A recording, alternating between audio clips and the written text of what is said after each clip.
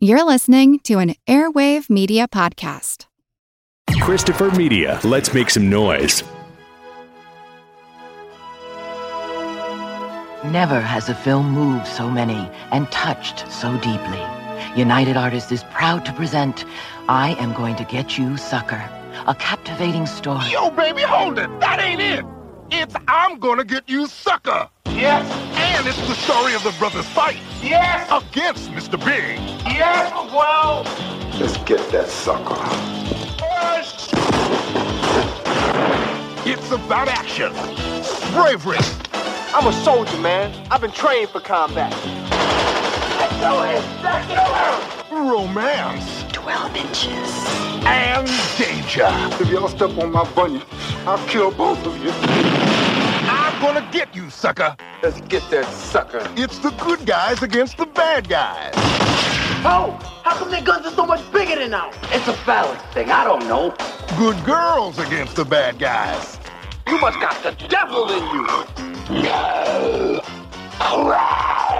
And it's bad guys against the bad guys. Now, you boys can leave either through the window or the stairs. We gonna take the stairs. We'll take the stairs. I'm gonna get you, sucker. You know what I mean, brother? Well, actually, I don't. I didn't grow up around blacks. Now, I grew up in the suburbs. My dad was a lawyer, my mom was a doctor, and all of my friends were white. Chump. I'm gonna get you, sucker. No. It's got passion, pumps, rhythm, and soul. Preach, brother! Who are these guys? It's my theme music. Every good hero should have some. I'm gonna get you, sucker.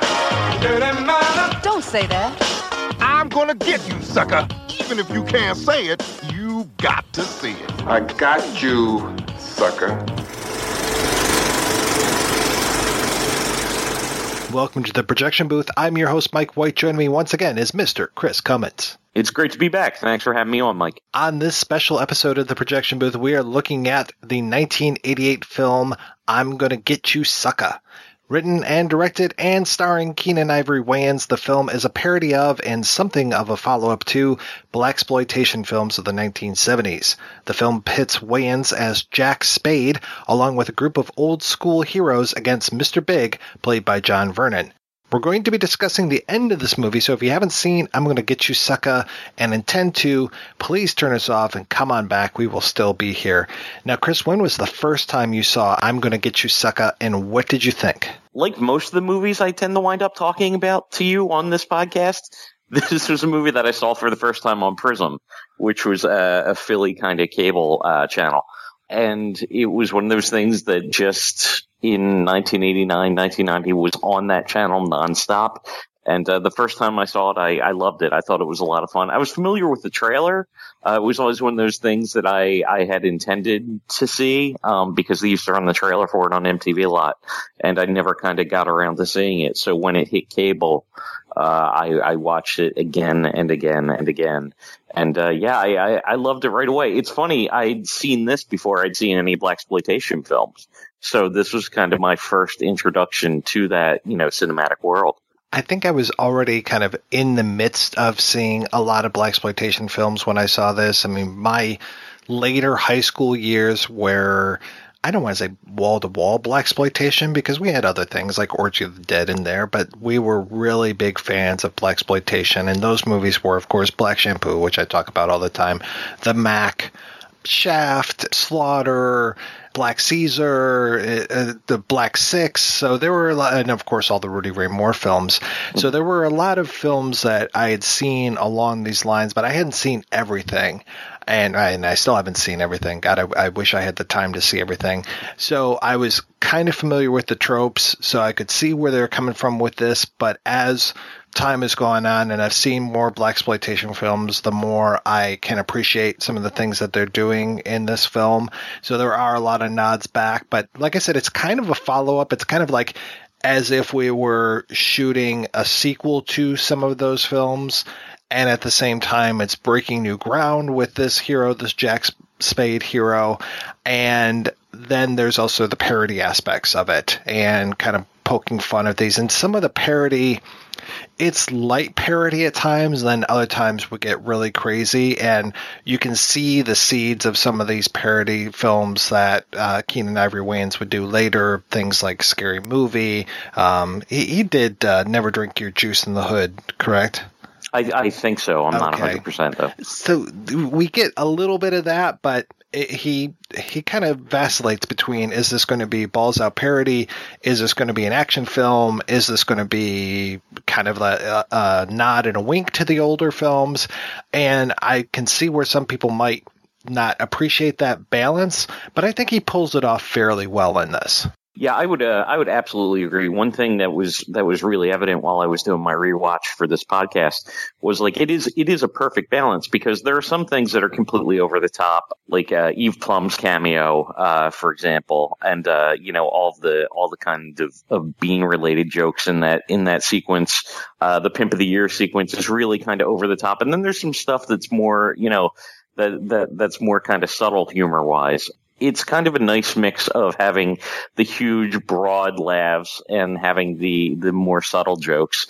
And I think that that's something that this movie does very well. And at the same time, it is now, having seen a lot of these Blaxploitation movies that it kind of is paying tribute to here, it is very loving and very well handled. So it had to be difficult to kind of maintain that balance. And I think Wayans does it great. Yeah, we start off fairly ridiculous, and this is kind of a critique of where we were with, we'll call it, say, hip-hop culture of the late 80s. Like I said, this film was out in 88, so it was probably conceived somewhere in the mid-80s and then shot in 87, I would say. Yeah. It seems like this was shot fairly quickly, and things changed. We'll hear from Peter McCarthy later on in the show, and things were changing as they were filming this. There were scenes being added, taken away, and I'll definitely talk about the script of this film as well.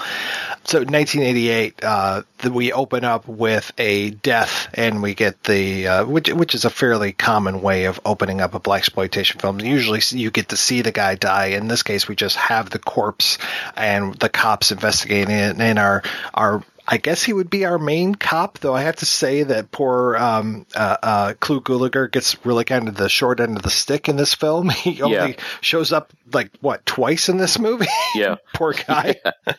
So he shows up, and the corpse is a victim of OG. He's overgolded.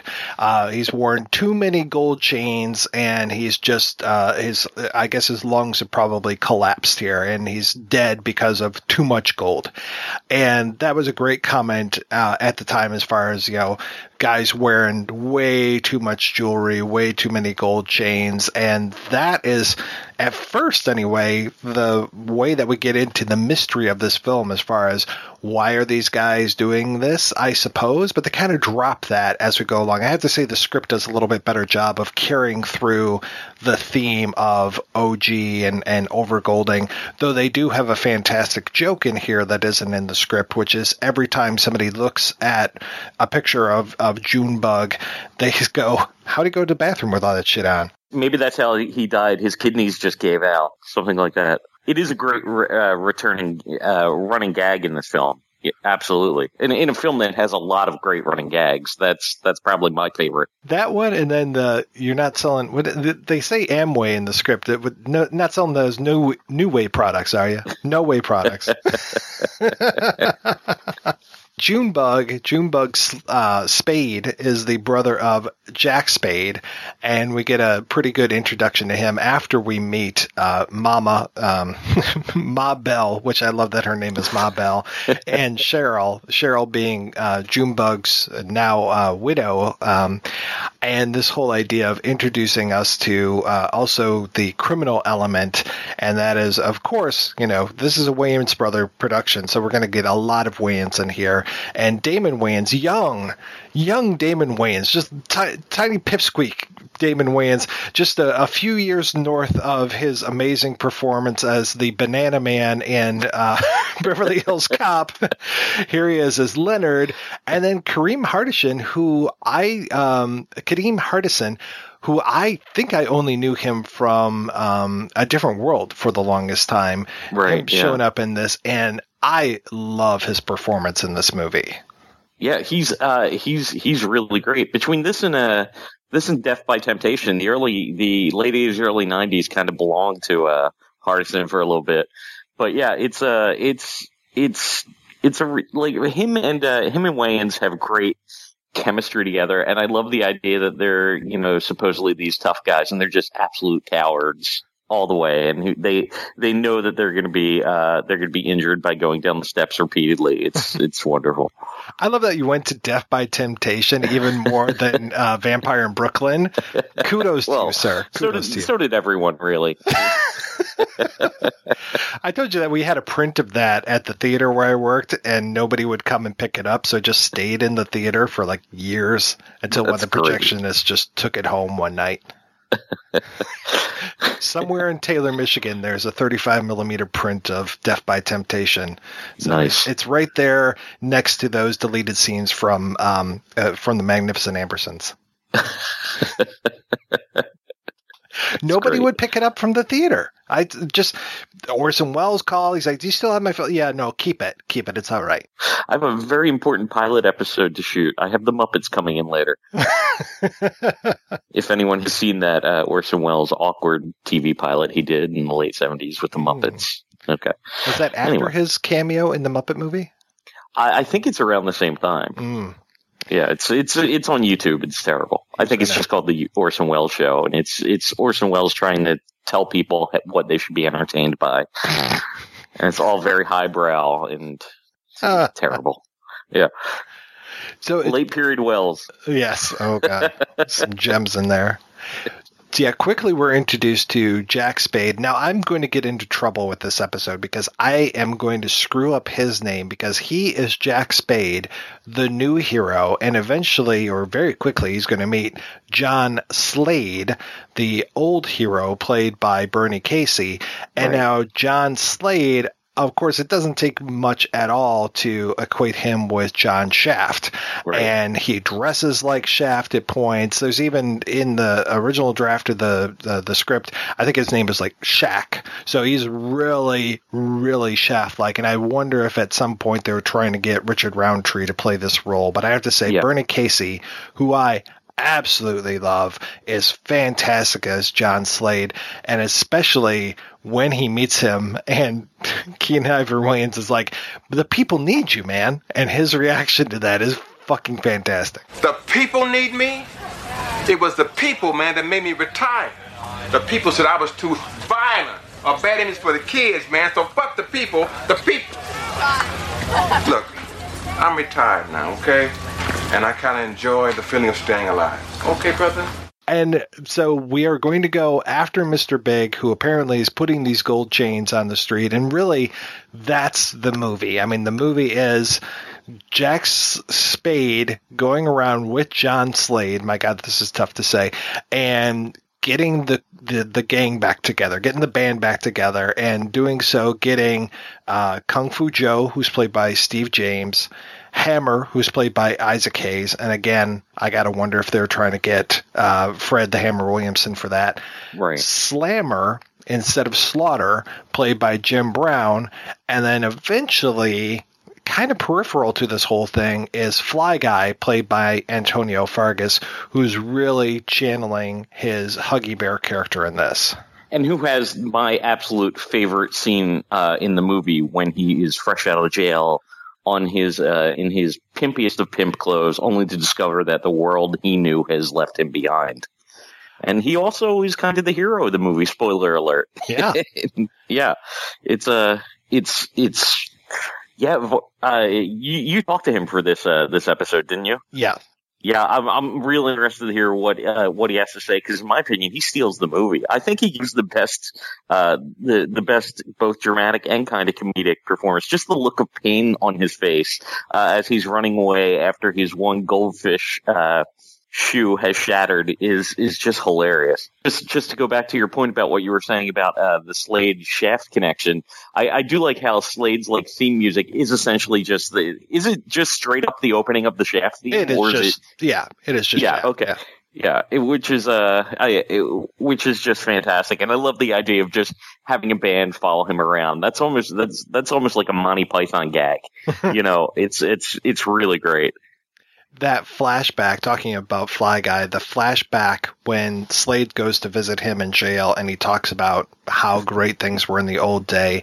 The Pimp of the Year flashback is just so great. And then when you watch things like The Mac or Willie Dynamite and you see some of these basically Pimp of the Year type contests that they have, or these gatherings, these players' balls, and then to see Fly Guy in this, it just makes it even funnier. And him doing his poetry, that's probably my favorite moment of this movie, bar none.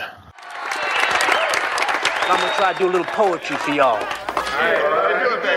It's an original piece written by me, Fly Guy. And I want to dedicate this piece to all you players and all you ladies out there. The name of this piece is called My Bitch Better Have My Money.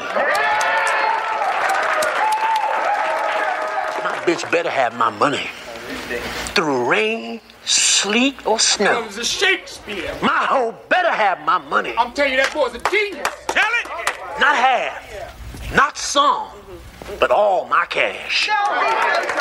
Because if she don't, I'm gonna put my foot dead in her ass. Yeah, that's right up there with Tyrone Green's Gonna Kill My Landlord. Oh my God. Yeah. And I wish that Kung Fu Joe had a little bit more to do. I mean, obviously Kung Fu Joe, I imagine they would like to have had Jim Kelly in this role. And he even gives that great line. Like, there's that line in Three the Hard Way when the cops come along and they put the drugs in Jim Kelly's car. Gonna set me up? You know, I know Mike knows this. Listeners, I'm sure don't. My favorite Blaxploitation film of all time, and probably in my top 10 favorite films of all time, is Black Belt Jones. I love that movie to no end. So Kung Fu Joe is clearly like a tribute to that. But I would like to know, like, if Kelly just wasn't interested, or if he was, I'm sure he was approached, but yeah, I would like to know why he didn't deliver the performance in there, because I think clearly you watch it and it is a Black Belt Jones character, absolutely 100%. So yeah, I would like to know more about like the production of this movie in terms of, clearly certain characters are modeled after certain people, and did they not want to come back and reprise these roles, or were they trying to escape the Blaxploitation image? I'd be curious about that. Yeah, it's funny because just a few years north of this was Original Gangstas, the Larry Cohen film, where a lot of people did come back, but that was played much more serious than this one was. And not nearly as effective, I don't think. No, I don't think so either. I mean, its heart was in its right place, but I mean, there is kind of a wink and a nod in these Blaxploitation films that they realize how much fun they are, and I think that was something that was missing from Original Gangstas. Right. And Isaac Hayes is just fantastic, and Isaac Hayes is legit. I mean, of course, he wrote the goddamn theme to Shaft. But Three Tough Guys and Truck Turner. Truck Turner is one of my favorite Blaxploitation films. Yes, yeah. So his appearance in here is legit fantastic. And then Jim Brown is just always great no matter what, and he can play serious and comic very well. He gives those great looks. I love the one scene when he asks Jack Spade, well, what makes you think you can be a black hero? I'm an ex-football player. And Jim Brown's look, I was just like, yeah, that's great. And I kind of wish that Bernie Casey had been in the shot with them and they had exchanged the look, because they're both ex-football players. Yeah, that would have been great. Not to take anything away from Isaac Hayes. God love him. And he is so good in this. His facial expressions when he falls, when he has all the guns on him. Good. He's he's hilarious singing in the car at that one scene. I mean, it's just great. Yeah. I mean, and that's the thing that this movie, first off, I feel like this movie doesn't really get any attention these days, which is kind of a shame. Like I want like a deluxe Blu-ray edition of this. Exactly. As far as I know, it's only ever been available pretty much bare bones, right? I don't know. Maybe there was audio commentary. I don't even know. But yeah, it's something that like I'd love to see like some production featurettes or, you know, I know this movie didn't have the budget for too much like behind the scenes stuff, but I'd love to see like a newly produced documentary about it or something, you know, like I don't even know who would have the rights to this at this point. But yeah, I think it's a movie that that doesn't really get discussed very much, and that's why I'm kind of glad that you're doing this episode, and which is why I wanted to be a part of it. I totally agree. Yeah, it came out on Blu-ray just a couple months ago, I want to say, and there's nothing on it. And I thought, okay, this is finally a chance for the Hammer, Slammer, and Slade pilot episode to come out and be an extra on here. No, it's not. I mean, right now, with our immense channel of bootlegs and torrents and all of these things that we have out there in the world, the only place I could find Hammer, Slammer, and Slade, and thank God it's out there, is on brownsugar.com. Now, brownsugar.com it's kind of like a little piece of heaven has fallen into my lap. It is just almost all blaxploitation, black-focused films, and so many great titles out there, and then rarities like this. So I was really happy to finally, because I've been looking for that for... Yeah, I've never seen it. I only recently, learned of it. It was one of those things where I'm just like, wait, what is this? Isaac Hayes was in this thing? And he plays Hammer in here as well. And yeah, it's Bernie Casey, Jim Brown, and Isaac Hayes are back. And then it's Eric LaSalle as Jack my God, Spade wow. in there. Yeah. Oh, young, wow. Okay. Young Eric LaSalle, like to the point where I almost didn't recognize him. Martin fresh Lawrence, off a Soul Glow, yes. Eric LaSalle. Wow, okay. Exactly. And then Martin Lawrence is the Willie character in here, and he actually does a really good job. He has this weird, like, vocal thing that he's doing. Oh, and I forgot, Steve James is also in there, and they managed to get Ron O'Neal. So nice. Okay. Yeah. He's barely in it. He plays a cop who gets set up. It's his last day out of the job. He gets set up by a crooked cop, and then it's up to the guys to, to bail him out, to figure out what's going on. And then Jeanette Dubois is also back, but she in this one is not Ma Bell. She is Isaac Hayes' wife. She's Slammer's wife. Okay. Or Hammer's wife. I can't say it's great by any means, but it was really nice to see those guys, and I just love that chemistry that these old school guys have. Oh, that's fun. I'll absolutely have to seek that out. I know I'll be doing that after I get off the phone with you this evening. Okay. And then it was directed by Michael Schultz, whose name has come up on this podcast many times before, which, of course, director of many great things, like I want to say Cooley High, of course. Okay. Car Wash, one of the classics, and then The Last Dragon. So, yes, yeah. I'm noticing that we tend to talk about the same movies on here. Like all the people I love tend to, I tend to be on the podcast featuring them in some way, whether I realize it or not. Right. Small cinematic world. Unfortunately, they don't have a Roku channel yet, or else I would just be in heaven. But so you can just watch these films online, and then apparently you can do it through Chromecast. I don't really know. Some of this stuff is beyond an old man like me. Yeah, I just hooked my laptop up to the TV anymore. That's pretty much all I ever do. And Clu Gulager, like I said, he really gets the short end. He should be in this a lot more, and there are more scenes of him. And I have to say that, like I was saying earlier, they kind of lose the thread when it comes to the gold plot, the Mr. Big stuff. They kind of go off in their own direction. They kind of meander off and do their thing. The script is a lot tighter and has a lot of stuff. Like there's a car chase. They chase down a truck at one point. When they get the information from I can't remember if it's Willie or Lester, but they get the information from them and where the big shipment is going to be coming in. And they also, they need to trade that they don't trade the nephew. They don't trade Willie for Cheryl. They end up trading all of these gold chains. They find out where the shipment is coming in. They have a car chase with this big semi. They manage to get crash the semi.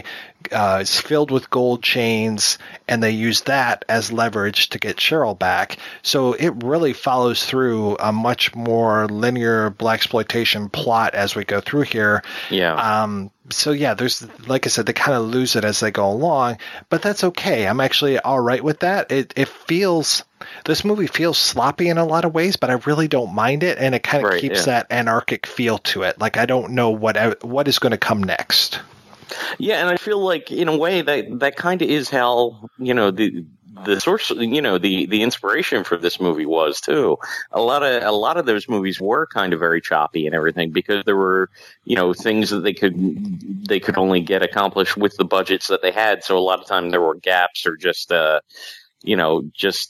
things picked up and then never carried through again in movies like that. I think Black Belt Jones is like that for sure at times. Even when it comes to my favorite part of the Pimp of the Year thing, I mean, you can tell when you watch it that there was more to this, and the script gives a little bit of insight in that there was two contestants. It wasn't just Fly Guy. There was another contestant, and we get his talent, and then as he's starting to get his talent, he gets gunned down, and then they immediately crown Fly Guy as Pimp of the Year. So there's that kind of choppiness between the bitch better have my money and then his crowning, and they just kind of chopped that part out and went right into that.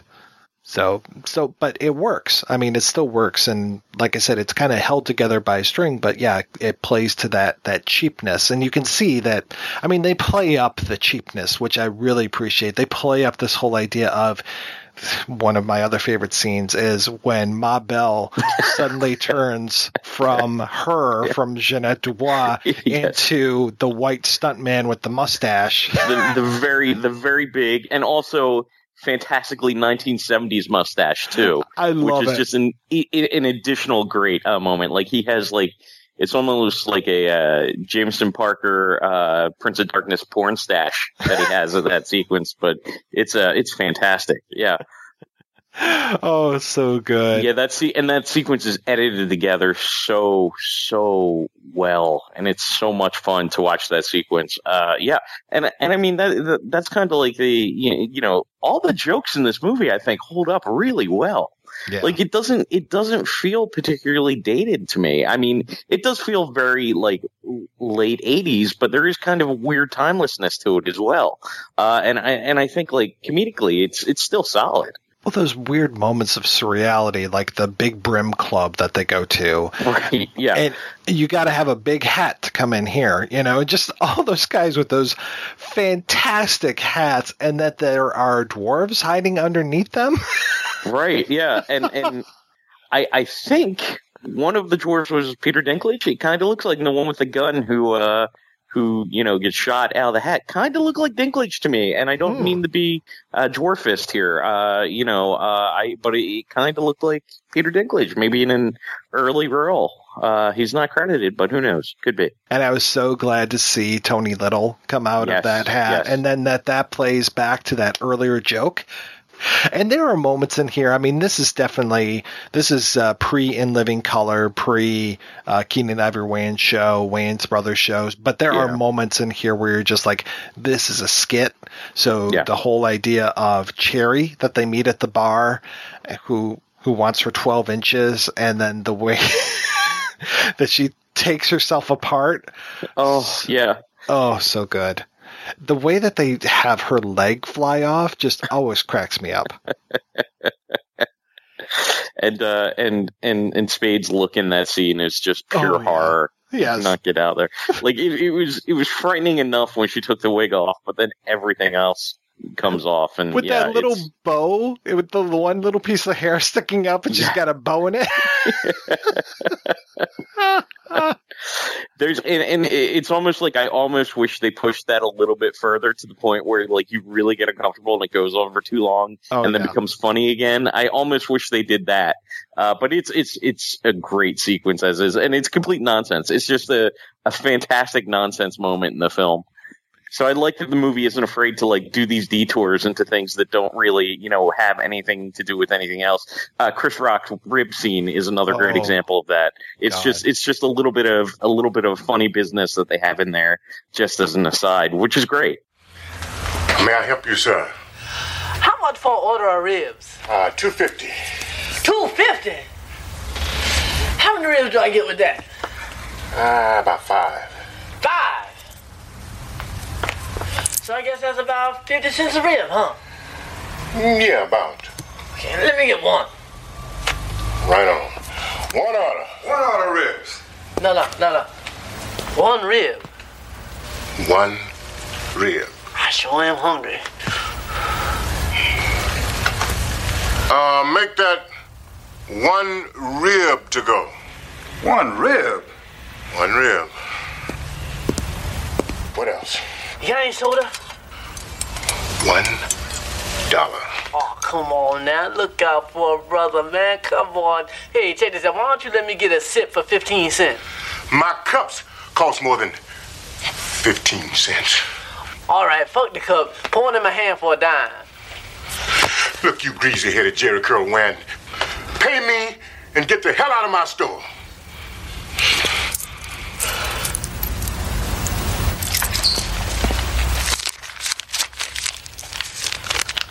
You got change for 100? I'm very curious because when I saw that the first time, I want to say I'd heard him do that bit before, but I'm not sure if I'm like retroactively remembering that because I know he did that on his first comedy album. Right. So I'm like, did I hear that afterwards or did I? Because I know I saw this movie kind of like you right around the time that it was released. For me, it was VHS, so it's like 89 probably is when I saw it, and I think that Rock's first album came out in 91. Okay. So, but then he'd been on the stand-up circuit for so long. So yeah, and it may have been a bit that he did in the comedy that they allowed him to incorporate into the movie as well. The whole crackhead getting ribs thing. My God, so good. Now, how much it costs if I don't bump nobody? Good Lord, that's a lot of money. How about I give you 97 cents and you let me crash my Pinto into you? And and there were so many like little roles in here. I loved catching the guy who's from the Fat video was in here. Yes, yeah. Oh, and in the Big Brim bar, yeah. Yes, I mean Hawthorne James has a much bigger role, but him showing up as One-Eyed Sam. Yeah. And that bit, too, where they keep talking about the goofy-ass medals that they have on their chest. Right. Oh, man. Well, this one is for typing, and this one is for dart champion, and this one is for surfing, and this I got that one. Never mind. Shut up. And, who's the other one? There's another guy who, the priest at the wake. He ended up, I think he ended up being in like the Friday movies. Okay. So he's very familiar as well. John Witherspoon. And I think he might have been in one of the House Party movies. That's a series that I should cover on the show. Especially if I could get again Robin Harris in this in one of his one of his early roles.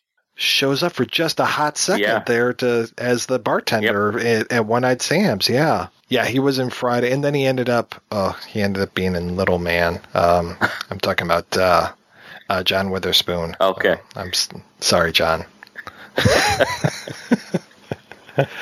When the Wayans brothers are on, they're really on. When they're off, disaster can happen. Yeah. I feel like, too, like, a lot of it is, like, the Scary Movie franchise. It's such easy money for them that, I don't know if they still do very well, but I know they initially did very well and enough to, have the franchise go for how long it did. And then it kind of spun off into like a haunted house and stuff like that. But, those movies were gold mines for a little bit. So it's just like, maybe we can just, counting the money here. I don't know. Well, that was a weird series, the way that they switched from the Wayans brothers back to like the Zucker brothers. Yeah. Because they were pretty much out-Zuckering the Zucker brothers they were, in that first movie. I'd have to say the first movie and the third movie, I think, are my favorites of that, and with the fourth movie in there, and I don't think if I ever made it through the fifth one. Yeah. I think that was the one that starts off with Charlie Sheen in there. So again, going back to Topper Harley, it's like, okay, I know he can do this stuff, but I think at the time I was just like done with Charlie Sheen for a little while. I'd had enough Tiger blood in my system. Right, yeah. Yeah. No, I think I'll pass. Keenan Ivory Wayans would kind of go on to try to do it straight as well in A Low Down Dirty Shame, which I remember liking a lot. Yeah, I enjoyed that quite a bit. Absolutely, yeah. And then I revisited it over the weekend, and I have to say, if you haven't seen that movie in a while, don't go back. Oh, Keep really? Good memories of it. Okay. Yeah. There's some homophobia in there. There's Jada Pinkett Smith just nonstop talking, and yeah, it's not good. Okay. So keep your memories. Yeah. Preserve them. And then I kind of wish that Clarence Williams III had more of a role in this movie. Yeah. Because I love that guy. One of the things that this is, like, I hate to bring this up again, but that Eve Plum cameo is amazing in this movie. And I just love the randomness of that. Yeah, and even like the Brady Bunch theme is playing in the background during her scene, and the kid's speech about Abraham Lincoln. Yeah, it was this movie is its casting is fantastic across the board, big and small supporting roles aside, and it's nice to see, like, you kind of don't know who's going to pop up next. Daddy, oh great black king, I finished my homework. Can you watch TV? Let me hear your report. Okay. Abraham Lincoln was born in a log cabin in Illinois. This poor white trash went on to become the president of the United States. Yes? Once in office, this white capitalist swine manipulated the freedom of the black man for his own political career. Free brother! So another piece of poor white trash shot him in the head. The end. Woo! Thank you, Jesus. Whitey, I am very pleased. Yes, you and your lovely sister, you may go and watch TV. Yeah, and then, John Vernon, at first in the script, they were going to hide who he was, and it was actually going to be Shelley. In the script, it's written as Shelley Winters shows up. Okay. Yeah. So that's that nice moment. There are some really good self-reflexive moments of, like the hero has his music, and that's one of the nice things too. In Jack Slade's band is King Cotton, who a lot of people know best from Tapeheads, the Roscoe Chicken and Waffles commercial. At least that's how I know King Cotton. And for years I was just like, is that him? Is that same guy? And sure enough, it is. Okay. But another great Tapeheads, I'm going to get you Sucka connection there. But so there's those moments. There's a lot of little winks at the camera kind of thing. But at the end, when John Vernon gives his whole exploitation villain speech, fantastic stuff. And then the way that everybody's joining in on that is great too. You're Mr. Big?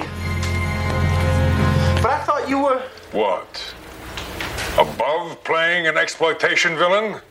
Well, you're wrong. Lots of famous people have done exploitation movies. Shelley Winters was in Cleopatra Jones. Angie Dickinson. Big Bad Mama. Big Bad Mama. Jamie Lee Curtis.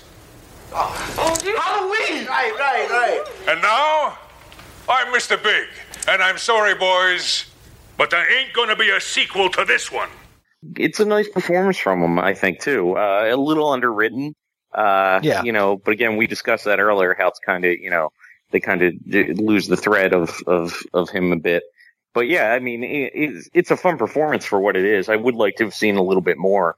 Again, I think they go so hard on the Blaxploitation parody that they don't give that and the Clu Gulager thing enough that they probably should have given it a little bit more. But then it's a pretty tidy, what is this, like 80-some minutes long, so it moves at a nice clip. I mean, of course, I would have liked to have seen that kind of Shelley Winters freak out from Cleopatra Jones, but That bitch! That goddamn black bitch! How dare she mess around with my puppies! The Nichelle Nichols freak out from Truck Turner. I tell you what you can and can't do with it. Do you understand what I'm saying? I didn't say I was leaving. Shut up! Now all you whores sit down. I want to talk to you. Anybody thinking about leaving here is going to find my left foot square up their ass. Do you understand it? What? Shut up, you junkie whore!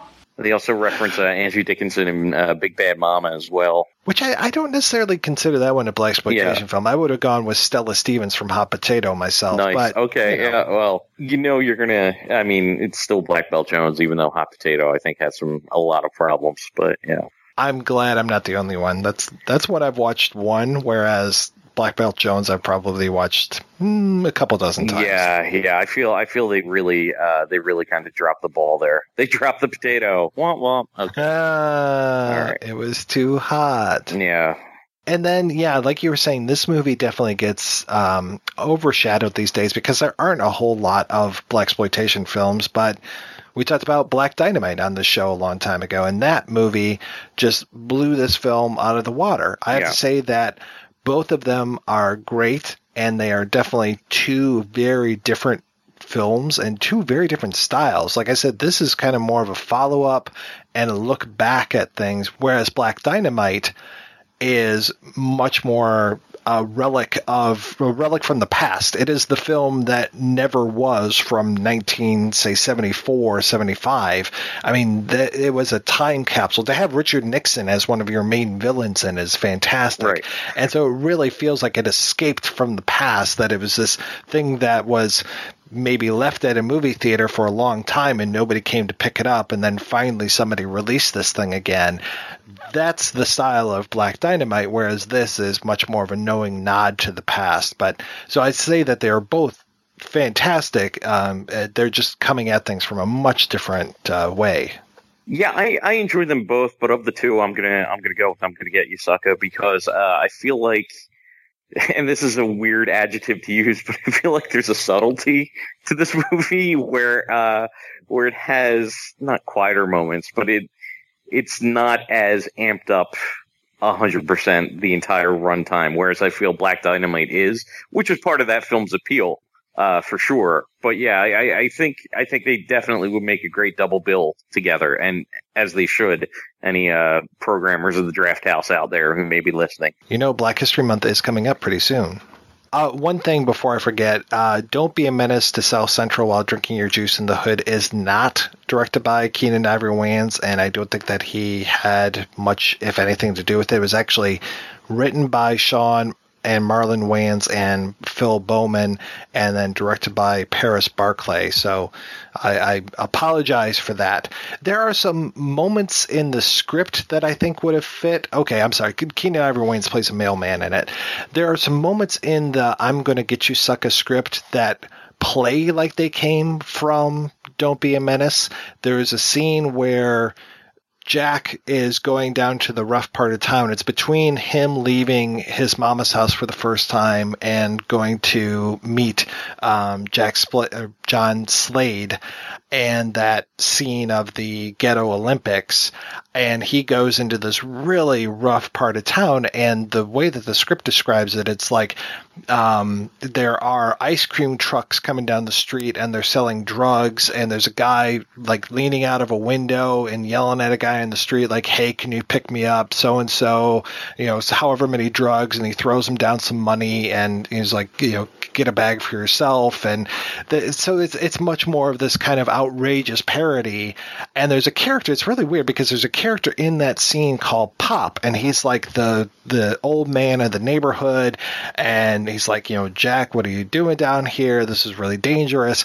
And then I'm pretty sure that I don't know if they shot that or not, because Pop ends up being in the credits, but he's not actually in the movie unless he's in a part that I'm not aware of. Right. So it's kind of strange that like I said, I think that there were a lot of things that were shot. Again, to your point, wouldn't it be great if we had the deleted scenes? Yeah. It would be great. Yeah, because this is a film that feels like it had a lot on the cutting room floor. Even when it came to the joke of, because I don't think a lot of people necessarily get this, but when they're divvying up the tasks to take down Mr. Big, and John Slade takes the roof, and he comes down, and he's got the dynamite in one hand, and he's wearing the leather jacket, he's got the gun in the other hand. I mean, that is such a John Shaft moment. Right, yeah. And you're waiting for that to happen, but just the way that they shot that, I was like, okay, I kind of get that he blew up, and that's the end of the rope out there burning,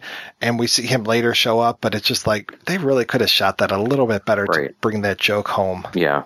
But, the little, now I'm nitpicking, so I need to stop that. Yeah, and it's weird, too. There are people listed in the credits, or at least on IMDb, and we both know how reliable IMDb is. You are fake news. They say that Robert Townsend makes a cameo appearance and that Peggy Lipton makes a cameo, and I don't see either one of those guys in this. No, I don't either. And I wonder if that's the sort of thing that they did scenes and they were just cut, or that it's just inaccuracy for IMDb, which would make more sense.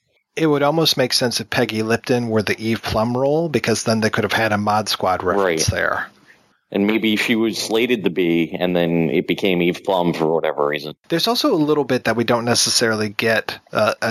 Again, I'm nitpicking here, but when Fly Guy is walking down the street, that moment that you referenced earlier, when he turns around and people are laughing at him, I mean, the music in this part is fantastic. We've got Curtis Mayfield singing, and it's actually Fishbone doing the music for this. Yeah. And when he turns around, it's basically he was supposed to have theme music as well, and they don't necessarily bring that joke home either, because when he turns around and he looks, there's Fishbone laughing and kind of falling around on the ground, and we can tell these guys are musicians, but we never actually see them play. So I think there's a little bit cut out there as well. Yeah, again, let's get a special edition of this. Yeah, come on, guys. Like a 30th anniversary is next year. There's time, I'll call up Criterion and see what we can get going here. Get Kim Wayans to sing audio commentary. Well, there's another fantastic scene in this movie. Just a nice little bit of nonsense. Her version of When the Saints Go Marching In. It's fantastic. And another nod to this being a movie, that whole that whole thing, she's the director's sister, and then that uncomfortable look from Keenan is fantastic. It's great. Oh, and we didn't even talk about David Alan Grier. I mean, basically doing No Soul Simmons. No Soul Simmons. As a newscaster. Yeah. Again, another small performance, small role, big performance in this movie. Yeah, and again, another great funny scene, and you definitely see like the primordial soup that was in Living Color in this film, forming and kind of gelling together. Yeah. Oh God. And I don't know if people necessarily remember what a big deal In Living Color was when it was out, because that really that changed a lot of comedy. They did a fantastic job with that. Not only comedy, but also, I mean, that show gave us people like J-Lo and the Fly Girls and all these, so many different aspects came out of that one show. And for better or worse, Jim Carrey. All right, we're going to take a break and play a pair of interviews. The first is with Fly Guy himself, Antonio Fargas, and the second is with producer Peter McCarthy, and we'll be back right after these brief messages. Wife Jessica, I have an idea. What's that, husband Dustin? As you know, we love movies. Yes, dear, I know. But we also love podcasts. I'm aware, my love. And then there's this other part of us that really loves movie commentary tracks. Get to the point, sweetheart. Well, if we made a movie podcast / commentary track hybrid audio program, it would certainly be the best married couple movie podcast / commentary track hybrid audio program on the internet, right? Without doubt. But whatever would we call it? We are the Popcorn Poops. Popcorn Poops is a weekly podcast hosted by married couple Dustin and Jessica Kramer. That's us. Each week we choose a movie based on a monthly theme, and then we sit down and record a syncable commentary track as we watch the movie. But what makes Popcorn Poop special is that you don't have to sync up our podcast to enjoy the show, so you can listen to us like you would any other standalone podcast. On our show, we like to talk about theory, story structure, genre conventions, and trivia with a healthy dose of dick jokes. Gotta have the dick jokes. Subscribe to us on iTunes, Stitcher Radio, and Google Play Music. Like us on Facebook and follow us on Twitter and Instagram for frequent updates about the show, including our weekly movie still identification game. Visit us on the web at popcornpoops.com. We'll be waiting for you, and not in a creepy way. Okay, kind of a creepy way. Yeah, okay, fair warning. Hey. Hello. A little bit of introduction. We are the Film Room Cast. I am Albert Weltzfong. I'm Austin Shin. And we talk about movies. We talk about anything we like to our heart's content. We talk about everything from the very best films ever made to the very worst. And we have scraped the bottom of the barrel on the worst ones. It's not what you'd expect either. No. We are the kind of cast for which Birdemic is a step above some of the stuff we've covered. I hesitate to say this, but The Room is a little bit higher than some of the stuff we've covered. But on the other hand, we've also covered stuff like The Godfather, Magnolia. We've covered the very best cinema has to offer, the very worst, so don't try to pigeonhole us. And of course, we like to talk about the hot button topics. We try not to get too political, but we take a political stance. We're people, we have to. We have a huge backlog. We've been running for about 3 years. We've got casts on the MPAA, we've got stuff on like adaptations, we've got stuff on movies that have been turned into TV shows. A couple of nostalgia retrospectives looking at things like movie theaters and video stores. Proud of those ones. And we've even got at least one cast on a movie that doesn't exist, so got that. Oh yeah, with more to come. So that's us. That's us. So yeah, listen to The Film Room. I have to credit the backtrack. It is from John Carpenter's album Lost Themes. I suggest picking up that album. It's a really great album. But yeah, you can find us at thefilmroom.podbean.com or on iTunes if you prefer to subscribe there. We're out there. Yeah. Thank you all. Hope you listen to us, and good night. All right.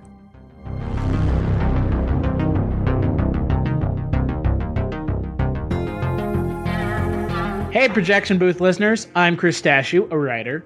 And I'm Sean Liang, an actor, and we are the hosts of The Culture Cast. Twice a week, Sean and I sit down and talk movies new and old, often centered around monthly genres. We also talk with people who were involved in the films themselves, like Jack Black, Doug Jones, and my favorite was Adam Green.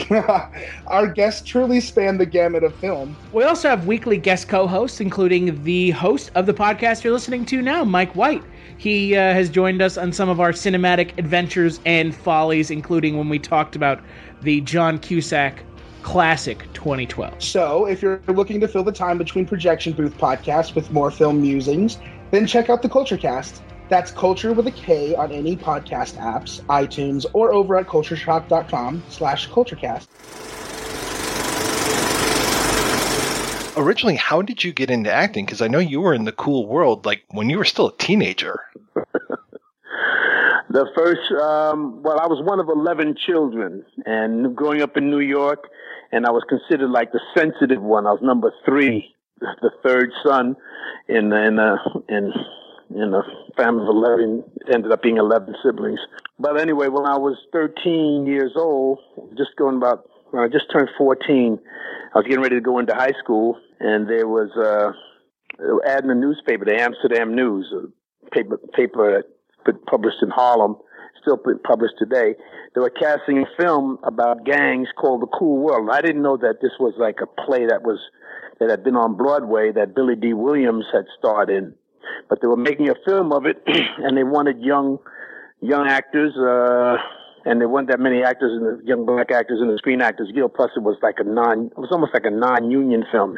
In fact, The Cool World was in black and white. That's how long ago it was, and it was a very, very gritty film about a teenager who's coming of age, and the way he came of age was to prove that he could, be a tough guy and purchase his gun and then fight his rival gang member.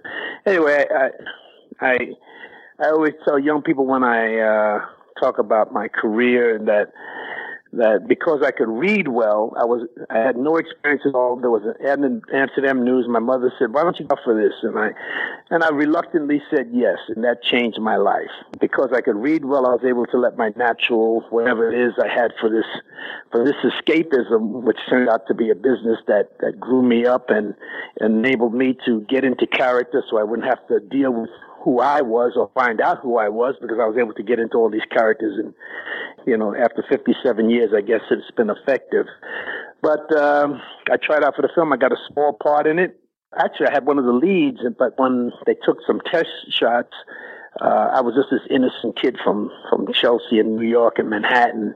And I look like a baby now looking back at it, but I didn't get the main role, but I did get a small part, so I had a small extra role in it, and that started my career. How did you and Bob Downey meet? I started getting a reputation for doing these urban characters in New York because I think I found my niche in that I could get into character and do all of these characters that other people didn't want to do. Just, I would take chances. I was this fearless guy. Because I guess I wasn't feared, so I was this fearless guy who would do all these other things. And I was doing a part on Broadway at the time with James Earl Jones and The Great White Hope. And my agent at the time knew Robert Downey Sr. and knew he was casting this film. And it was this crazy cast of characters, all these wild people in this film called Putney Swope. So he introduced me, and we hit it off right away. I had that kind of sensibility, and the rest is history, because we would be filming at night that we call guerrilla filming around New York, and mostly at night, because right after I would finish on Broadway in The Great White Hope, and I was doing this 80-year-old man on Broadway too. It was cool. So I was always into character and really played myself. So and Putney Swope was just another extension of getting into this character called the Arab, and fitting into this psychic of Bob Downey was because he was just like this guy who was like visionary. And I did 2 films with him. I did The Pound after that, about a greyhound dog about these dogs who were getting ready to be euthanized. And we were in this pound waiting to be euthanized. It was just wild stuff. It was the kind of revolutionary wild stuff that was going on in New York, not only in film, but also off Broadway and all of that stuff. So it was a rich time to come up in the game. You were in Shaft, which just kind of blew the doors off of African-American cinema in the 1970s. What was that experience like, especially working with Gordon Parks? Wow. Looking back, I've just been well placed in some memorable opportunities, and Shaft was another one. Not many people were doing the kinds of characters that I was able to play, and just in one singular moment. And my career has been in film, has been capsulized in special moments in films. I never really played the lead. I was always doing what I call the dirty work, getting down there, getting funky, and representing, a genre or element in our neighborhoods that wasn't put on film before. So Shaft was one of those things, and working with Gordon Parks, and you don't know what you're doing. You don't know you're doing history making stuff until after, and to see that how important that film was in cinematic history, and also because of Isaac Hayes and the soundtrack and all of that, and that also jumpstart that the same opportunity happened in a lot of ways in Car Wash. Now that's years afterwards, where you had a great soundtrack and an interesting character, again doing the things that people weren't doing, like playing a gay role in Car Wash before it was popular to do that. So that's the kind of journey that I've been on. You talked about those small, memorable roles, and of course the one that jumps to my mind is you as Doodlebug in Cleopatra Jones. There you go. Oh my God, you're just amazing. You know, I had this idea of like being Jimmy Cagney, you know, when I was being shot, you know, and then the classic hair is like a woman, you got to treat it right, you know, and I mean, just wonderful dialogue that I was able to bring to life. I mean, you know, the actor, it's on the page, but it has to be brought to life by the actor, and segue from that back to the 80s, and I'm going to get you Sucka. The same kind of, you know, arc and the same kind of progression. You know, sometimes people would say, well, you know, aren't you, you know, feel like you're being stereotyped? No, you know, nobody said that to Jimmy Cagney or to some of the actors who played one thing, but did each one different.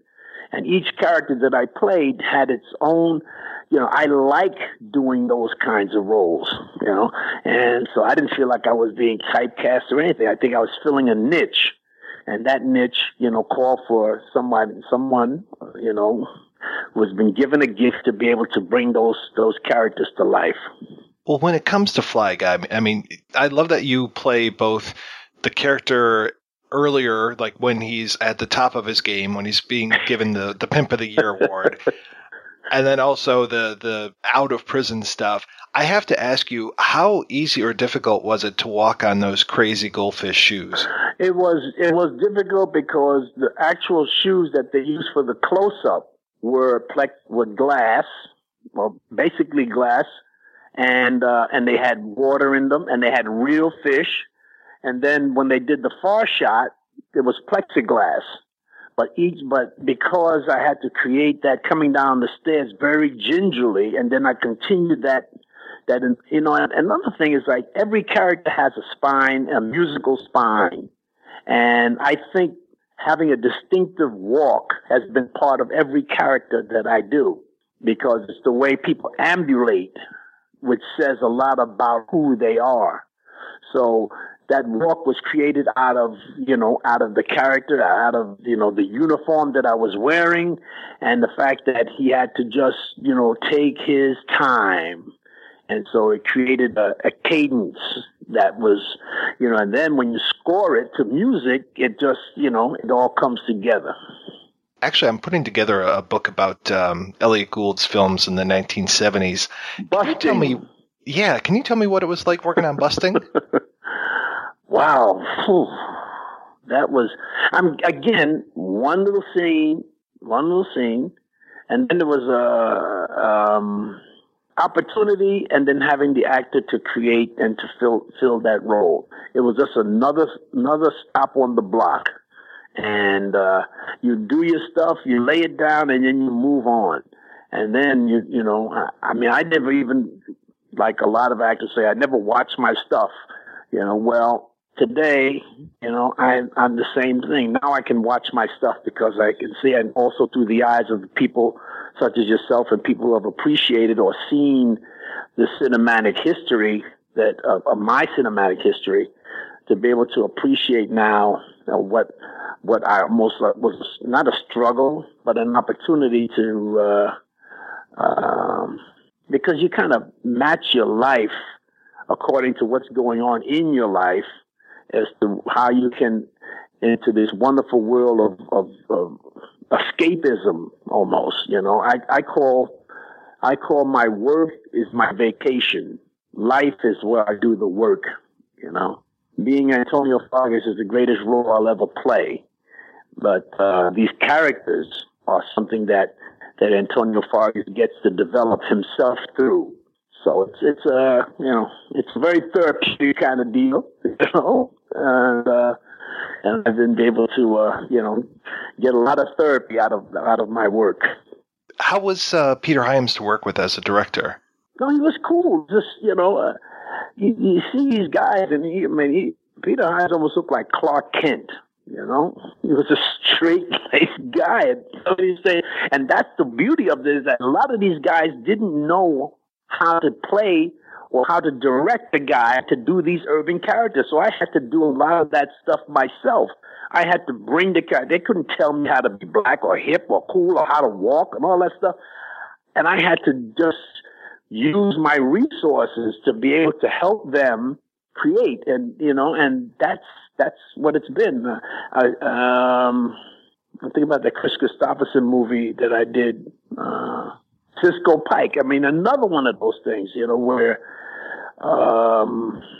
it was just the same kind of scenario, and that was wonderful working with Chris, and because he was this guy that I admired, and Rhodes Scholar, and all these things that he brought to the table, plus good looking, and then that reprise with David Soul and Starsky and Hutch. I mean, good looking guy, very extremely talented, sensitive, and also a musician.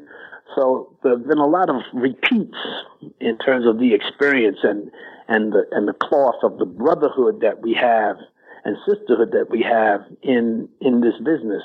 So was it easier than working for like a Gordon Parks or a Michael Schultz than it was to work for a white director who, like the guy who directed different demands? First of all, there weren't that many African American directors, so the experience, and also going in, and even in casting, it's, a lot of people can open, but can you close? Getting the job, but closing the show and delivering, and people having an instant. That's why people get a reputation, and people started to have, it's almost an ensemble business where people would use people because they knew what they could count on. And that they knew that, that you were, that you could bring edginess to a character. Now everybody's doing edgy. So there's a lot more to choose from today, and which is why, I'm glad that my time is, is sort of past, and I'm moving on to other things, as I progress down and watch the wheels and the parade go by. Meanwhile, stepping out when I'm called to, when I hear my music, and I come out and I dance, and then I go back and just sit down. So, so it's like that. We talked a little bit about some of the great character names that you've played over the years. I think one of my other favorites is when you played Sweet Stick Weldon in That's me coming back in Kolchak. You do these things, and they're almost forgotten until they come back, because nothing is forgotten now because of YouTube, because of the internet, because of all of these things, and Netflix, and all of the different avenues. There's so many cable TV networks that are just based on old television shows and all of that. And, I'm part of one with Cozy TV. I'm their ambassador for Cozy TV, and they have been for 3 years.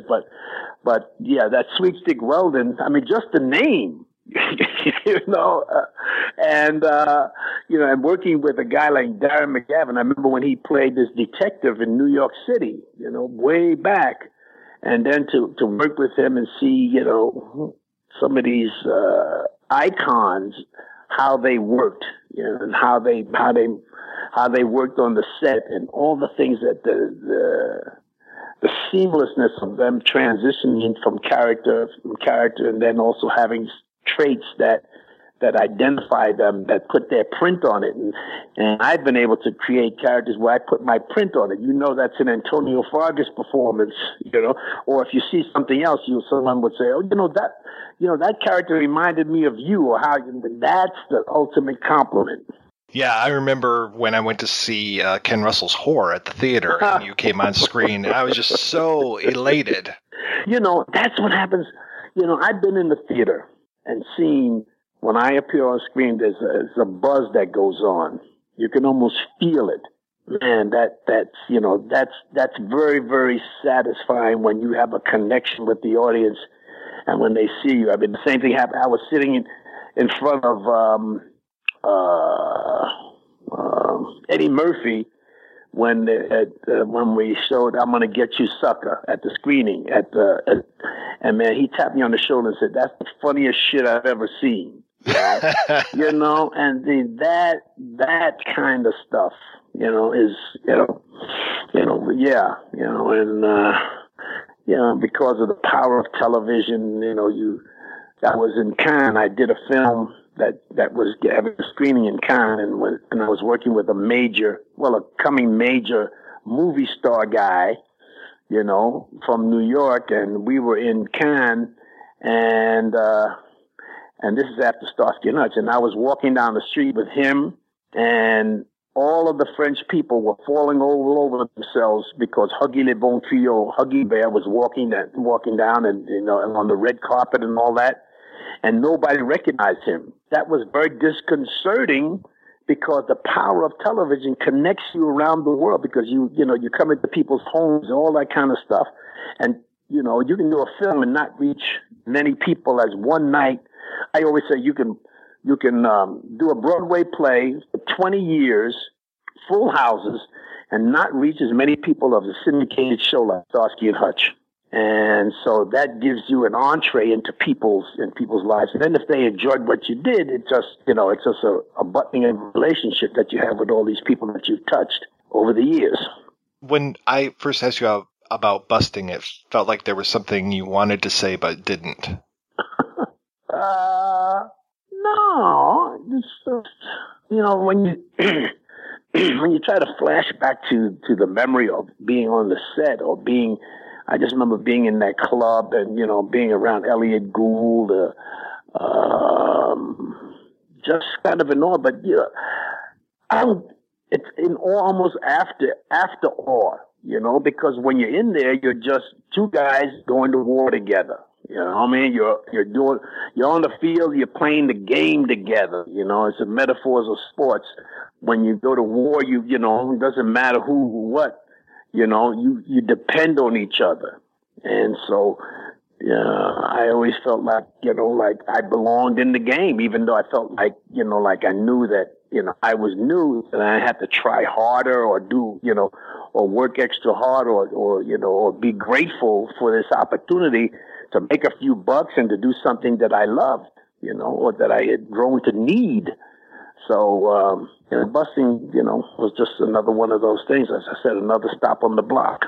You know, after I'm Gonna Get You, Sucka, you worked with the Wayans brothers quite a few times after that. What were they like to work with? Comic genius, the whole family. You know, they came up from the same neighborhood. I lived in Chelsea and they lived in Clinton. When the projects were down the avenue from us. You know, I lived on 20 called the Chelsea projects, and they lived in the Clinton projects. So we kind of grew up in the same neighborhood, and they came from a big family. I came from a big family, and the way we survived was getting into business. I got into the business. They got into comedy, and you know, became Keenan. You know, took the lead. In terms of writing and then, you know, creating opportunities. And I remember when he called and said, you know, like he wanted me to do this film because, you know, those guys, not that far removed, but they know whose shoulders they stand on. And they were able to identify people from the 70s movies that made an impact and put them in this wonderful tapestry. Go, I'm going to get you, sucker. To be able to tell the story, and then starting Living Color. I mean, you know, put Fox on the map, so to speak. So yeah, and then the brothers continued. And I worked with them on their TV show, and then I did the Wanda Page with. Because I know you did the Don't Drink It Chase. Right. In the Hood. Yeah. So yeah, I mean, those guys are really, really cool, and you know, they have their place in history, and they're still creating today. I love that metaphor that you gave about how when they play your music now, you come out and you join the parade. When you're not in the parade, what are you working on these days? I work in the community. I live in Las Vegas, and I work with young people, mentoring and. Teaching young people the life skills through, like I had through the arts, to be able to survive in a hostile world. Using the arts is a wonderful, wonderful way to grow up, a way to navigate. So I do that, and I go around saying thank you a lot. You know, when people want to give me an award for my time in the business or the honor of being interviewed like this, you know, and just living life, you know, enjoying enjoying the journey and sharing my strength open experience, putting away the shopping cart, just being another bozo on the bus, of life, humility, that's, integrity, all the things that I never thought I could achieve because I was so busy, busy. I have a very, very full life. In fact, when I said that I was sort of semi-retired, I'm more busy in my semi-retirement than I've ever been, And I also realized that it's been a spiritual journey. You only got what you were supposed to get. I was supposed to be doing this interview. This was written before we were born even. And so I relaxed about controlling my life and trying to engineer and waiting for the phone to ring and all that other stuff because it always did. I mean, here I am, 57 years in the business. What am I worried about? When you're working with these kids out there in Nevada, I mean, are they looking at you going, oh, my God, this is Huggy Bear? Do they recognize who you are? Yeah, but they also realize it's like my kids. My children, when they were growing up, I was just another guy, I like doing laundry. I like having fun. I like being a football dad. My son played in the NFL for 7 years. I mean, I have another son.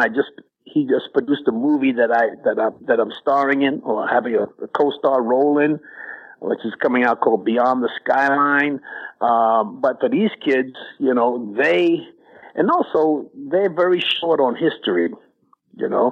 So as my career is revealed to them, as they watch television, as they start to see the stuff that I've done, unfortunately, and today, and African American, as well as other society, other ethnic groups, we don't realize the shoulders that we stand on.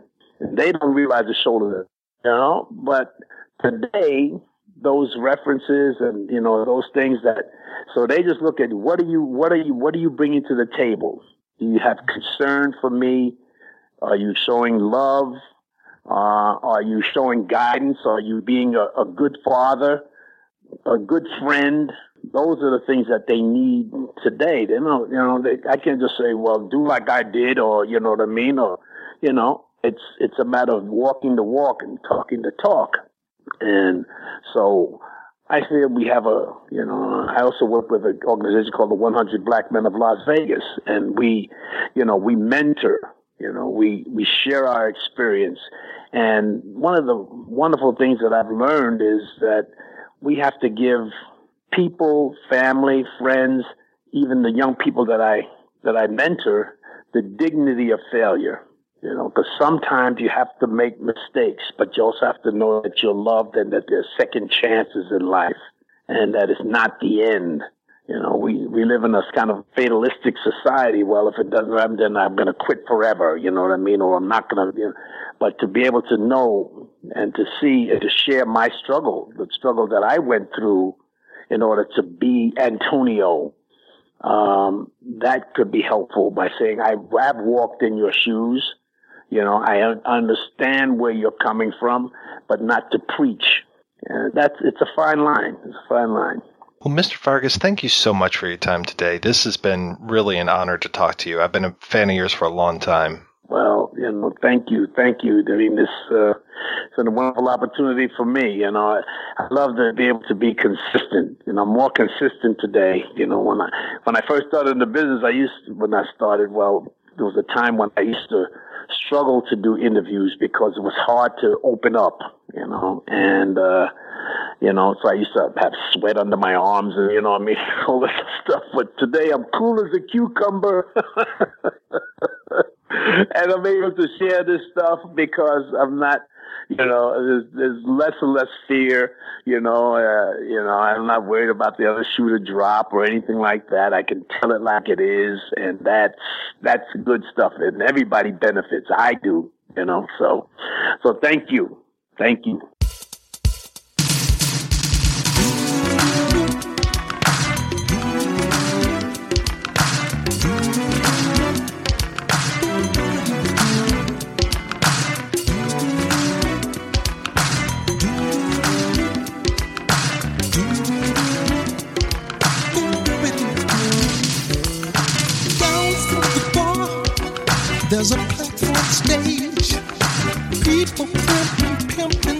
sharp as razor blades.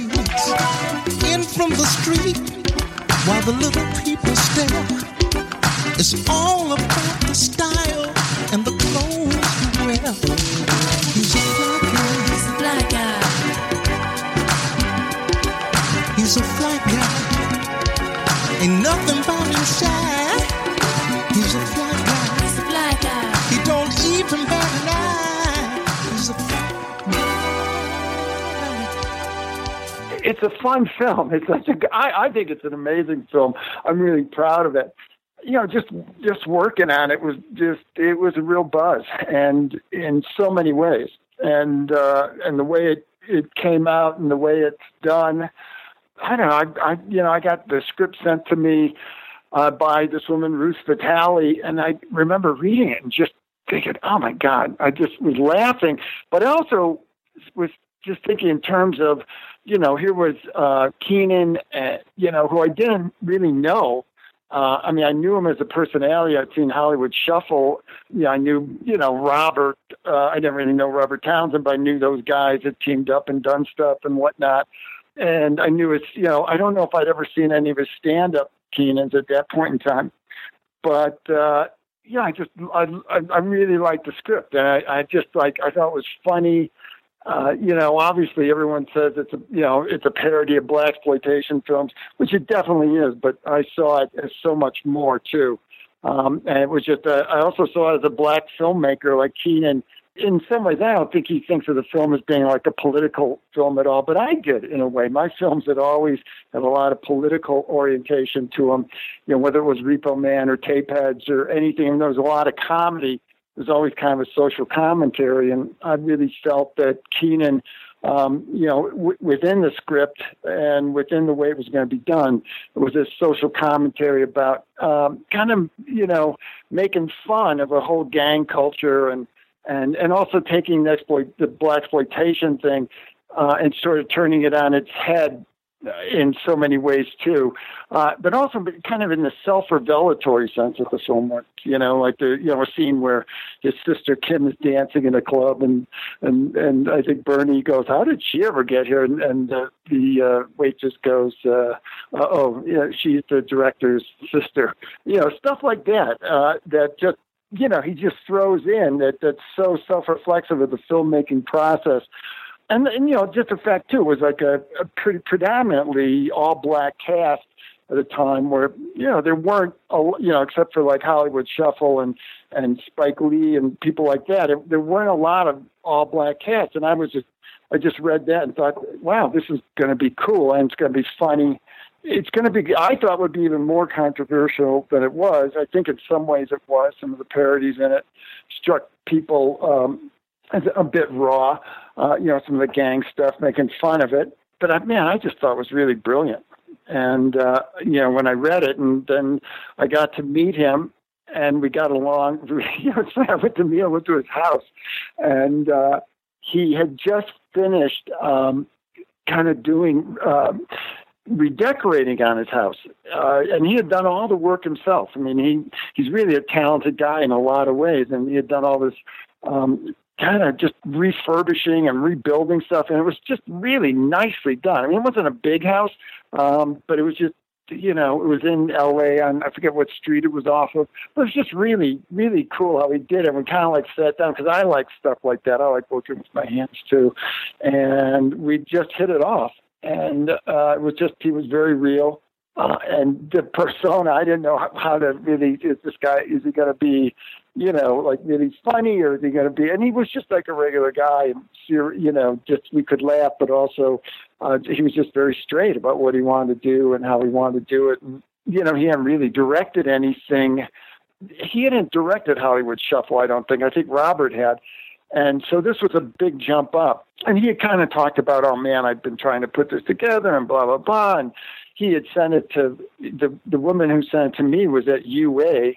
They liked it, and they liked him, and they liked the idea of it, but they couldn't come together with a way to produce it. And, you know, when I went back in and said, hey, I really like it, and she said, well, the first budgets that were given to us were like $18 million. And I went, wow, I don't really see it that way. I said, I almost feel that would wreck really a lot of what it's about. And, there's a lot of action in it, but it's camp. It's all camp. And it's, you can play at camp. And well, she said, well, go do a budget. And so I went home to my trusty Mac, and I had an assistant, Eric Barrett, working with me then, and who became a co-producer on the film. And, we sat down and started banging, started looking more like a Repo Man model or in that vein. And we did a budget for, about $2.5 to $3 million. And when I showed it to UA, they just went, what? No way. And I went, oh yeah, definitely. It's like 30 days shoot. And, like in the script, it says, like he's surrounded by 50 cop cars, and your budget has 50 cop cars. I just knocked off the zero and put 5 cop cars, or when Kung Fu Joe gets killed, you have like, 3 days of squibs and stuff. And I go, we don't even see it. You just come, we don't even have to. And, Keenan was cool with all that. I just said, it's not going to be a payday for anybody, but it'll get made if we do it this way. And he said, yeah, I just want to get it made. And we got a green light, relatively fast after that. I mean, the other thing that's amazing about the film is, as I look back on it, and even at that time, it's just a cast. I mean, the cast is just incredible. I mean, every single role. I mean, just even small roles. Like Chris Rock. Doing that. I've had so many people. How many people have done that rib scene for you? For me, it's just amazing. And so it was an amazing cast. And then obviously to be anchored with Keenan, and then to have Damon in it, and Kim was in it. And obviously even Marlon and Sean were in it as like, extras. It was a real family affair too. So it was very cool. But, just the fact that like, Bernie Casey and Isaac Hayes, I mean, these were people like I thought, oh my, yeah, these were just, I knew Isaac Hayes' music better than I knew him as I'd seen Shaft and whatnot, but I just was so into his music. And Jim Brown, I had been a big football fan, and I just was always totally enamored of Jim Brown. And that these guys were all in and just kind of dealing with them. They are just so much who they are. There's no bullshit. It's really refreshing. And, this is what I want. This is the deal. This is how it goes. And they were, it was relative. Got put together relatively quick because people were just straight. They wanted to be involved. And the other thing that I was just amazed at too is, the reason we were able to, keep on schedule. I think we went a day or two over, but not much. And it wasn't, it was just really to get more coverage and stuff. Is everybody was just so prepared and so professional and, just so into it, and just no prima donnas at all. I mean, nobody. It was fun. It was really fun, and people were having a good time. And, Keenan, like I say, anchored the whole thing. And the fact, I look at his, I haven't really looked at the film in a while, but his performance was just, he could just take it just so into a funny place, and he wasn't afraid of anything. And here he was, like, acting and directing, and he'd say to me, like, stand by, hit the camera, and we were doing video playback, so we got to see some, but it was fun working that close with him in that capacity, him, just letting him just go for stuff, and you're just laughing. The hard thing on that set sometimes was not to laugh during takes, because he was just, his comedic timing was just so funny, and his facial expression, so he wasn't afraid to just go for it. And it's just, it's interesting. I was, when you told me we were going to do this, I picked up an old publicity kit and I started reading it. that I had in my office and a file in my office. And, man, that film is just so packed with stuff. Just so many gags and so many people and so much stuff. I mean, it's just one after another, from midgets under the hats to, what's her name? Oh God, I'm forgetting her name now. Taking her leg off, Rosemary. Yeah. Doing that whole, just all these gags that just are unrelenting. And, and just people in it, like small roles. There again, we said Chris Rock, but like David Alan Grier was like a news person in it, and he was a funny scene. Every scene was just boom, boom, boom. So it was really fun to do. I mean, one of the interesting things about making it, as I was thinking back, since your call, was we were sending. Because it was so low budget and it was not, we weren't like a big union shoot or anything. We were doing things real down and dirty. And as you can see by a lot of the locations, the studio UA was like kind of like, we don't know, we're just going to let these guys go. And as long as they don't, as long as this train doesn't derail, we're going to let them, whatever. We just want to look at dailies. And I'd send dailies. And a lot of times I'd get called like, are these people, what's going on? This acting, it's so over the top, or it's so this, or it's so that. And they didn't, watching in dailies was very, I think, difficult for them sometimes. But I just think that, trust me, it's going to be really funny.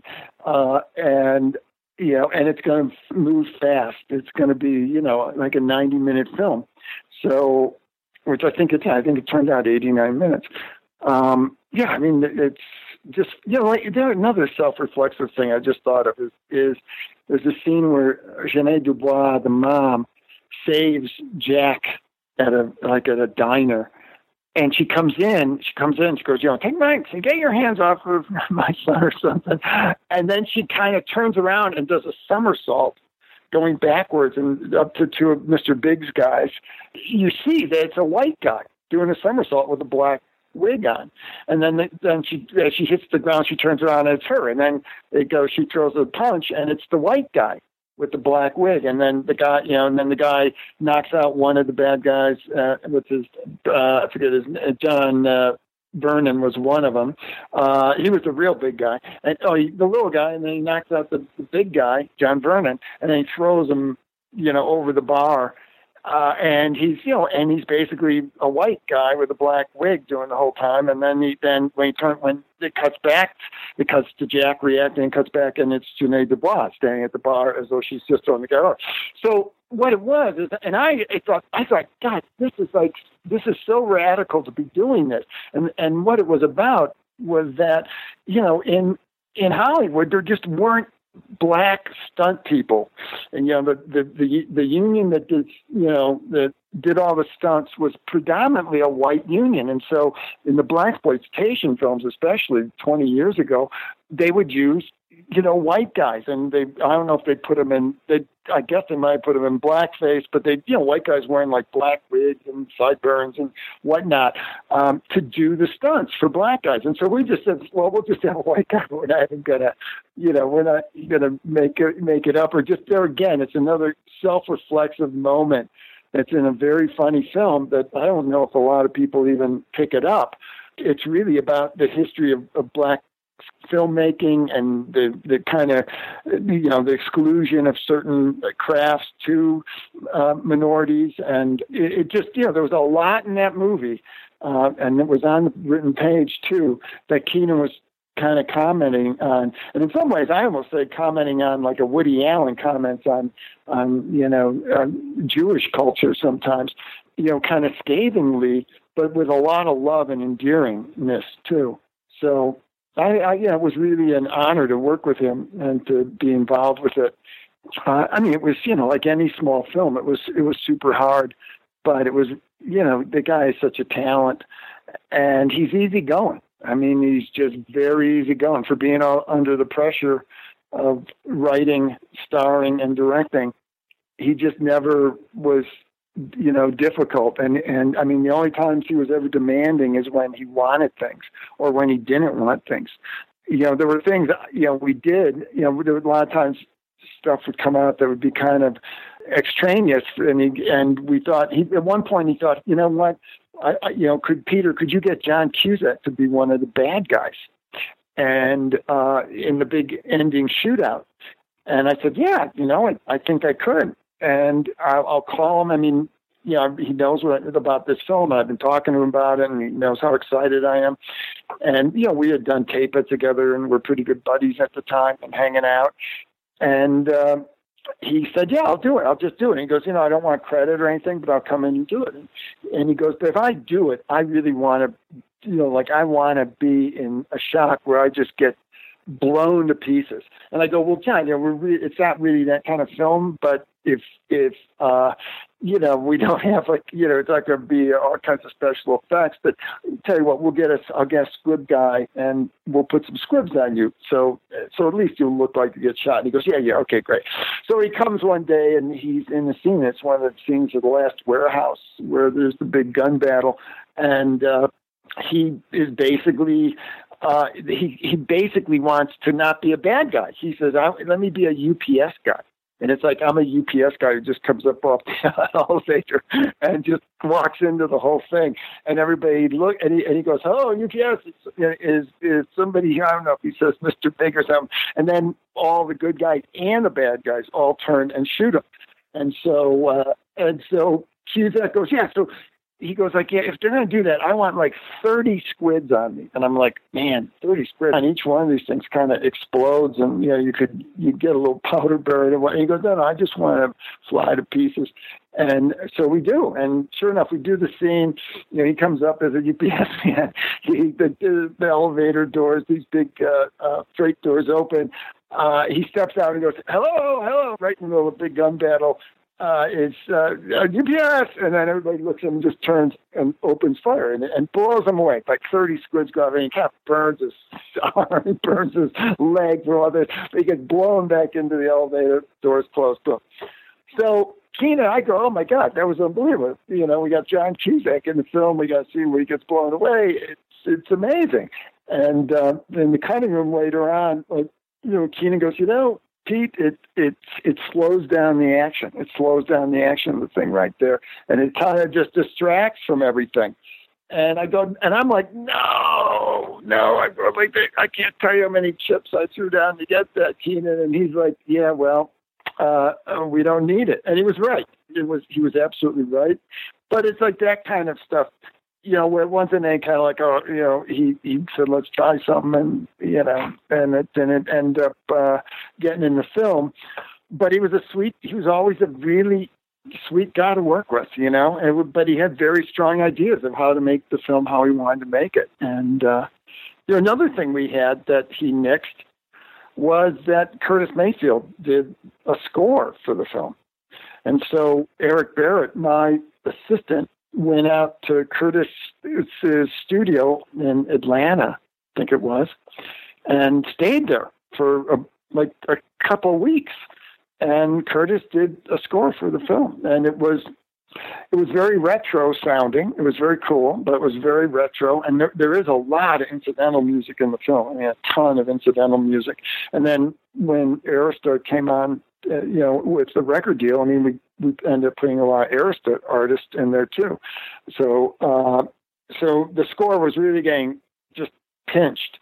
And at one point, Keenan he looked at it and screamed, just said, we're losing it. We don't, it's not fitting anymore. And I'm like, oh man, do you know what it took to get that Curtis Mayfield score? And, Curtis Mayfield is he's such a genius and such an amazing person. And, this was after his injury. And so for him to do something like that was a big effort. And so it was just another one of those things. But he was absolutely right. The film is so dense right now with music and with theme music for everybody and just, so much incidental stuff that it just would have been, would have been too dense. It almost would have, been those kind of scores that just go stop already, So that's just those kind of things happen. But the film turned out. It's a really funny film, and I think it has held up pretty. I think I saw it on cable like a year or two ago, and I actually was just laughing and enjoying it a lot. So, and it happened a long time. How did they manage to get you in there as Weasel? Basically, that was in the same. That's in the scene where they rescue Cheryl. There's a bunch of guys coming through the door, and Damon is shooting people. So, and I thought, let me be. Again, they needed somebody to get shot, and it was a death scene. There again, another one of these improv things. And Keenan says, and I've done different acting, Sid and Nancy, I played Youth Bears, and other Tapeheads I played. I'm a Nudo fan. That was one line. But Sid and Nancy was a fairly big role. And other stuff I'd played. I'd taken acting. Initially, when I went out to L.A., I studied acting for a while. But I didn't really have the talent, let's put it that way, to be a really good actor. And I didn't have the reservoir of emotional strength that it took. I get too emotional and also too nervous. I had done things, though, and I'd been in a number of films, maybe a half dozen different films. So, he had me read, and he goes to do a death scene. And so I go in and I break in, and Janae Dubois is like tied up to the chair, and he shoots me, and I fall down, and Damon comes over, and I go, tell my mom that I love her, and I died.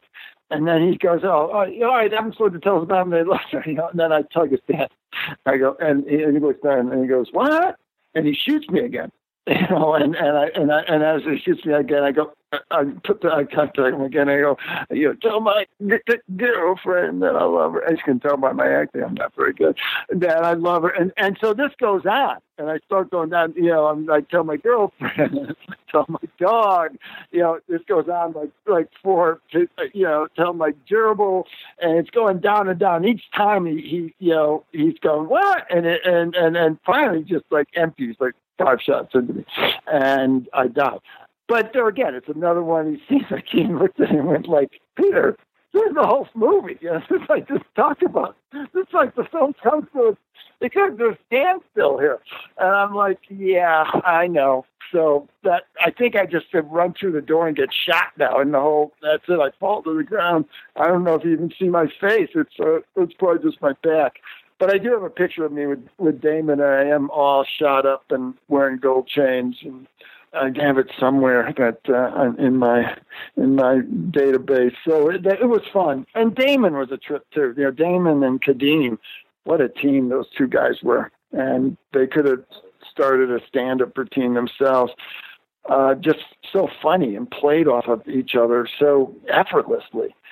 That, and that whole running gag, you want to take the window or the stairs, just stuff like that. I mean, just, it almost becomes, the fact that you can do a running gag in this kind of film and have it work so well, is just, it's, where people, like, are going to take the stairs, and it's funny. And then him getting more and more broken up, his broken leg, his broken neck, his neck's in a brace. Every time you see it, just laugh. Yeah, it's just great visual humor, great physical humor, just all around. Amazingly done as a first film by Keenan, by someone who's also written and directed, and was the writer and is directing at the same time. So he had a great vision, and I think he had honed it with, like Eddie Murphy and Robert, and, I think they had thrown around ideas, and he knew his subject. And there again, I think you talk to him, he'd say, well, it was initially a parody of Blaxploitation film, but it kind of transcended that because of the great cast and the acting and the characters and whatnot. And I totally agree that in some ways it's like a Blaxploitation film because of the small budget and some of the ways it's done, and but it's really it's really a comedy and a satire too, and making fun of some of the things that usually are taken so seriously, like OG, just over gold, just a funny idea, just the whole idea of that is just so bizarre and so clever. I'm curious, you've got so many luminaries of the Blaxploitation era, and I have to say I love Steve James, but did you go for Jim Kelly at that point? Did you go for Fred the Hammer Williamson? I'm trying to think. I think Steve James was somewhat, there was kind of like an idea of people right from the start. And I think part of it was their accessibility. Robbie Reed and Jackie, I'm forgetting Jackie's other last name now, the casting directors, were really up on it.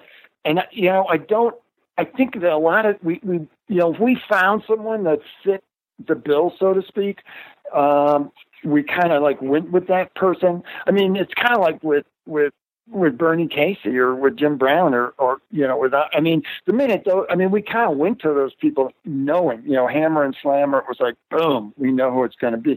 And I think Keenan definitely had people in mind that he wanted to work with. And I don't know if, I don't think he really knew the people a lot in advance, but, he basically, he had ideas for folks and he, was kind of like go and try to get them. So I don't remember, I remember watching, getting videos of a lot of Blaxploitation films and watching them with the cinematographer, Tom Richmond. I don't know if there was a lot of debate over people, if they fit the bill, so to speak. And I know that you had just worked with Clu Gulager on Tapeheads. Did you kind of bring him to the party when it came to Sucka? I think that he was somebody I definitely liked a lot in Tapeheads, and he had done a great job, and we had become very friendly. And I'm sure I probably might, threw his hat into the ring with, the casting ideas.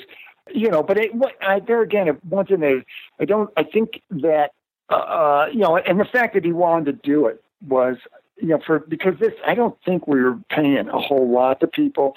And it was, and Clu just liked the idea of it. I don't know if it was like, oh, this is definitely going to be Clu, but I'd probably mention him, sure. Just like I say, like with Cusack, we talked about that, about the idea of a UPS man coming in and interrupting everything. And it hadn't been in the script. I said, oh, let me try to get John. And I was just amazed he wanted to do it. So there again, Clu, I got to know him more and more. And he's remarkable. He's a remarkable actor. And he does a lot of stuff. I mean, he teaches acting too. And, his sons are filmmakers. I got to know them pretty well. And, he's just really a unique character. You've talked about a lot of stuff that you guys kind of shot, maybe, hopefully not knowing that it was going to be cut, but there's always that crafting in the editing room. Do you remember anything else that was shot that didn't make the final product? I did second unit in the editing. I'm not credited on it. Usually if I take, get a credit as a producer, I don't take other credits, maybe an acting credit. And so, I did like 5 days of second unit shooting from the, it was kind of like Mike Miller, the editor, said, that there was a lot of stuff that had to be done to kind of make some things work. And so, I went out and, put together a small crew. And Keenan wasn't all that interested in it. He was really busy doing some other stuff and, obviously wanting to get the film done. And so, there's just a ton of little things. I mean, just even like when they're shooting up with the guns or, when a lot of the action things, a lot of action shots, I went out and did. Like, I even think I got like, one of the things I did second unit was like Bernie Casey rappelling off the building and going through the window. Just stuff like that. We had him going through the window. We didn't have him on the roof. We didn't have stuff like that. So it was a matter of going out and doing those pieces. And I had done that before. I mean, there was one of the things I did right after Repo Man was a film called Prison Planet, where, believe it or not, the same woman, Ruth Vitale, had called me in and said, boy, we have a film that's out of control. And, it's like the production's out of control, and they're not really, it's over budget, we're going to shut it down, and we're going to get screwed by the completion bond company, and Peter, can you help us? And I went in and saw that, got them to they ran out of money and finished what they had, and they turned in a cut, and it was like 50 minutes long. And so I put together a second unit and shot for like 2 weeks. And I'm not saying this is a good film by any stretch of the imagination, but they were able to release it, and they must have done okay, because about a year later they sent me a contract, wanting me to be an executive producer, not a director, because they would have had to pay me royalties or something. So I think they broke even. And again, was for Vestron, the Dirty Dancing company. So they had a real machine for how to get this stuff out on video, even if it was fairly mediocre. But I was able to finish it, and I was fairly good at doing second unit stuff and bringing stuff in cheap and making it fit into the film. So I did that on. With about 5 days of reshoots, but not really reshoots, just pickups. And I don't think I even brought in any of the key cast people. It was a lot of, hands and bullets and running and, just different stuff like that. I think I brought in some of the bad guys to get them falling or going over things. But, I don't forget the whole shooting schedule. But it was quite a few days. So, that stuff was to put it together. Other stuff that didn't get in the film, I don't remember a whole lot of other things. I mean, obviously, in any film, the first cuts play longer, and this played, somewhat longer, but not. I mean, my God, when I look at a film like Tapeheads, our first cut was 3.5 hours long. I mean, we almost cut out whole characters and subplots, and I mean, it's amazing the amount of stuff we cut out. And there again, it's not like really losing scenes. It's just like truncating them in such a way that or losing kind of subplots. Just don't let them play as long. But I'm trying to think if there was any. The thing about it was so lighthearted, and I think that some of the scenes might have got like with. Like Cherry and stuff like that. Any kind of stuff that would get too sexual. Like when he makes out with Janae Dubois, we might have had more, kissing and more stuff going on, making it a little hotter. But that's really not what the film was about. And so none of that stuff was necessary. And I don't think there was a lot of it anyway. But no, I don't remember a lot. The film was like, it got put together. Mike Miller was an amazing editor. I mean, he'd done like Raising Arizona, worked with the Coen brothers, and he was really good and really fast because the film was shot in, I believe, June, and it was released in December. So we were cooking. And plus it had a big sound, we had to get a soundtrack out, and there was a lot of music, and the music in it was for me, it was the most expensive music I'd ever dealt with. Even having done the soundtrack for Sid and Nancy, this soundtrack was like, whoa, this was like the fees we were paying for music was a lot more than, it probably was in the range of like $200,000. And that was just, Repo Man was like 25,000. Sid and Nancy was like maybe under 100. And so this was a big budget, and it was like with Arista and what's his name, head of Clive Davis, the head of Arista. So he was putting in, some cuts with people who, the Gap Band or, Four Tops and Aretha Franklin. I mean, these are major people, Jennifer Holliday. And so, buying the rights to the stuff, of the pre-record stuff, was pretty expensive. I mean, not by, we weren't paying like big film prices, but, we were paying, it cost money to do it. Probably our cheapest song was, KRS-One, Jack Spade, because he recorded, he also did a version of I'm Gonna Get You Sucka. So, and that's an interesting aside from the film, is that after, I became pretty good friends with KRS-One during the film, and I really kind of pushed to get him in the film, and then afterwards I ended up writing and directing 2 music videos for him. So, which was kind of neat. It was like, You Must Learn was one, and I think the other one was Edutainment. That was a cool, kind of a cool after, relationship that developed during the film. So, which I was really happy to do.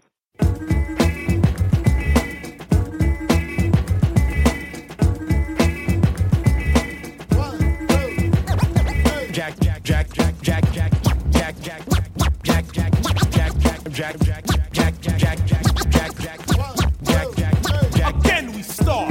Let me say my part about the only guy who has some heart. It took some time for the heart to come, but it's here, and everybody's in fear, crashing through the door of that whore, bringing an end to this gold chain war. What you saw, KRS-One is now seeing another fly human being, making no excuses for the losers, chain snatchers, pimps, drug abusers. You don't like it, but you gotta keep pushing until somebody starts mushing all these suckers claiming to rule the environment. Nah, man, I ain't buying it. You seem to think that everybody can be taught, that everyone else can be bought, but you took a short, cause one guy hasn't been paid. He is the Jack of Spade. Jack.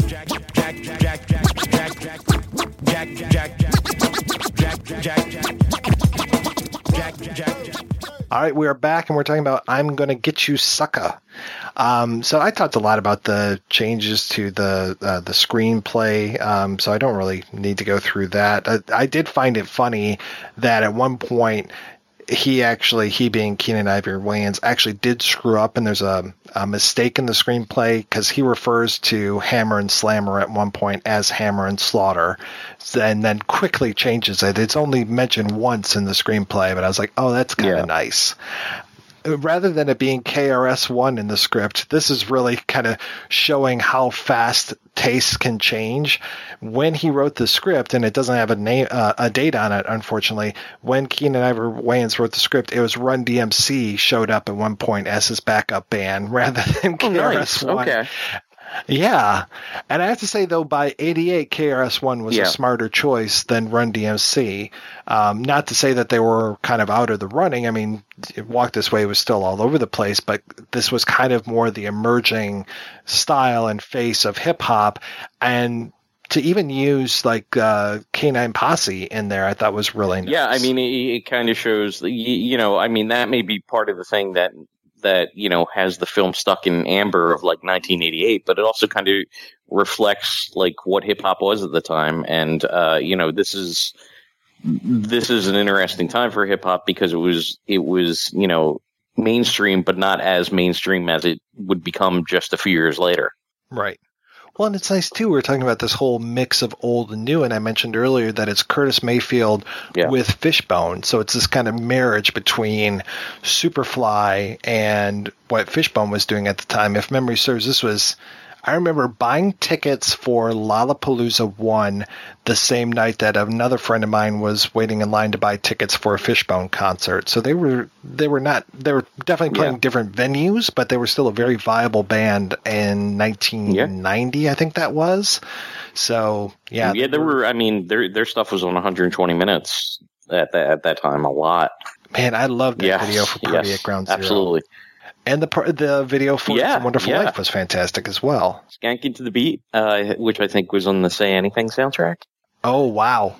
Good pull. Yeah, I think that's actually the B-side to In Your Eyes for the cassette single when they re-released it for Say Anything. Because I had that, and I enjoyed Skanking to the Beat more than In Your Eyes. So. Wow, bringing back singles there. Very nice. For those listening at home, I'm old. Yes, hello. I had the Fishbone Fly Guy song on a 45, so that dates me. I can't remember what the B-side was for that one, but I just remember buying that because it had the picture of Antonio Fargas coming out of prison with that hat and with those shoes. That's wonderful. And, and they're 7 inches, they're not 12 inches or anything, so it was just like this nice little picture, and then you got the I bought it more for the picture than for the song, but the song's great too. That's great. Yeah, you'll have to like find an image of that and put it up on the website with this episode so everyone can see that. So yeah, Hammer, Slammer, and Slade, we talked a little bit about that before, that it was pretty much a failed pilot.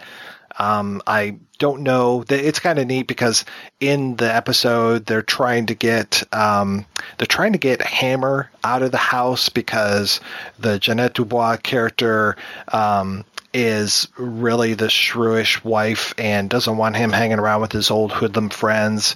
And they finally get him away, and he keeps making phone calls like, "Oh yeah, we're at the movies," and "Oh yeah, we're playing baseball now," or all these kind of excuses. And at the very end, it's this whole like, "Okay, we're done now," and they're like, "Oh come on, we got to do it one more time," and it's like. That's kind of where they end, and I'm just like, oh, they never did, but I kind of wish they had. Yeah. I liked Hammer, Slammer, and Slade better than I liked like Posse, and it had a little bit more humor to it. I liked some of the later Blaxploitation reunion films. I mentioned Old School Gangsters before. There were some good moments to that, but it's not one of those that I go back to. I definitely go back to the originals far more than I do any of that stuff.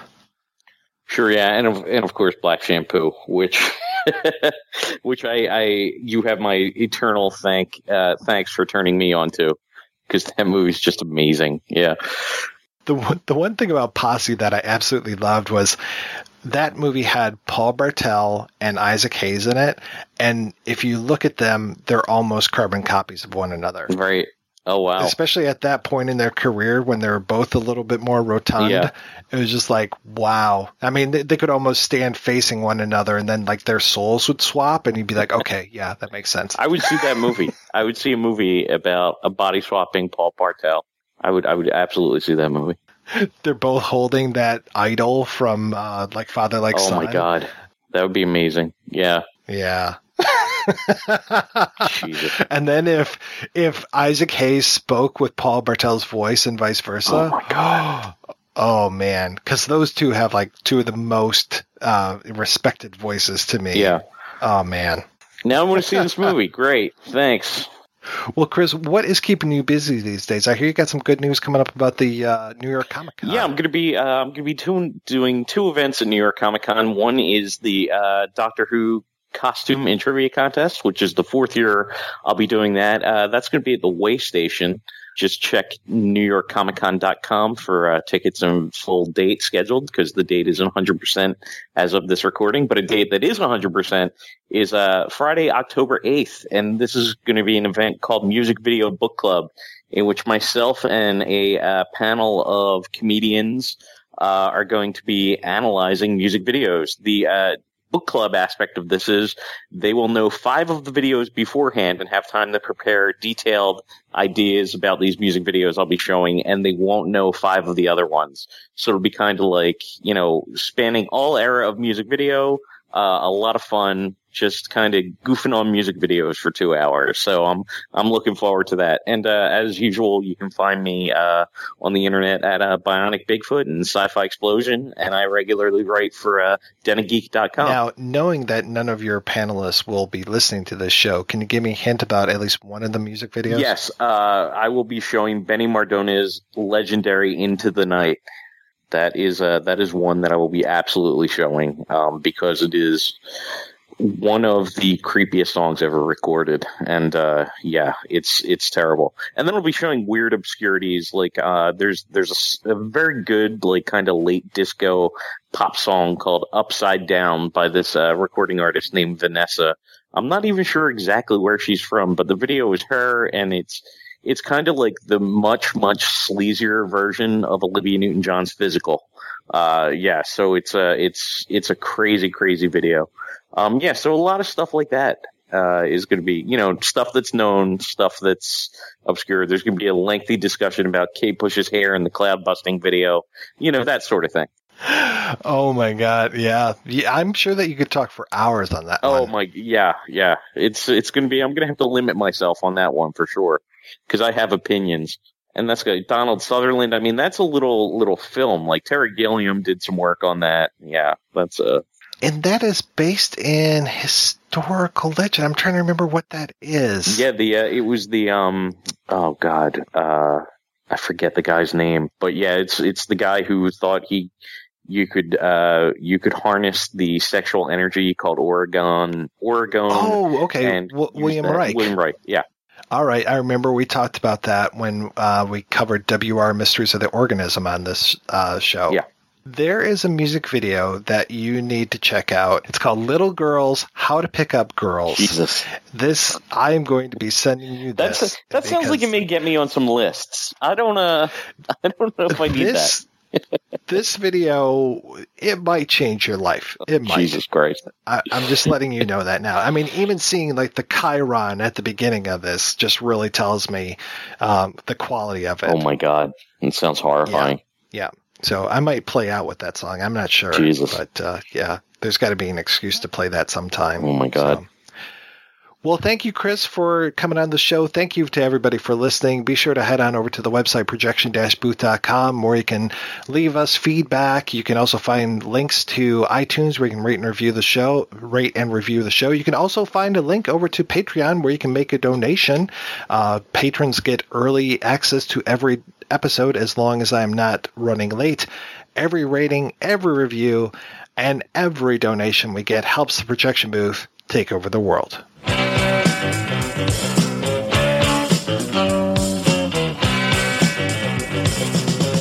a look at me, come on, do you like what you see? Wanna be with me? Rack your brains for the right line, 2 crystal glasses by love, white wine. You know you class when you find that I've left the club for some other guy. If you wanna do more than look, you'll have to read the book. Gotta pick up girls.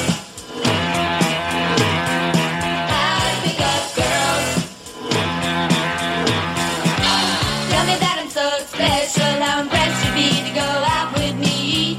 Say you wanna go steady, 'cause that's a line that works every time. Girls aren't really that confusing. If this looks advice you're using, wanna do more than look at, you'll have to read the book. Gotta pick up girls. How to pick up girls. How to pick up girls.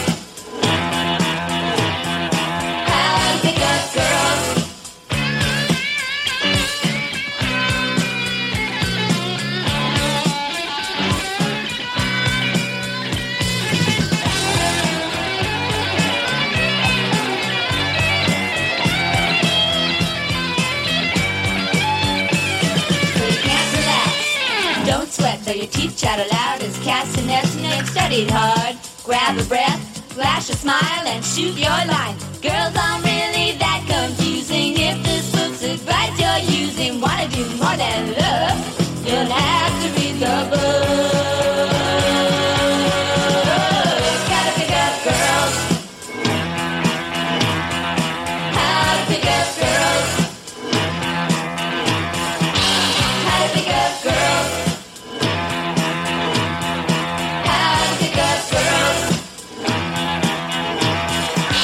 Tell me that I'm so special, how impressed you'd be to go out with me. Say you wanna go steady, 'cause that's a line that works every time. Girls aren't really that confusing. If this book's advice you're using, wanna do more than love, you'll have to read the book.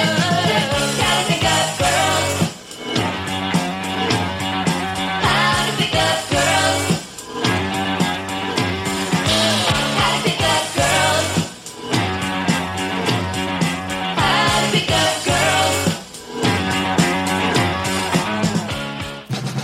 In 1972, a crack commando unit was sent to prison by a military court for a crime they didn't commit. These men promptly escaped from a maximum security stockade to the Los Angeles underground.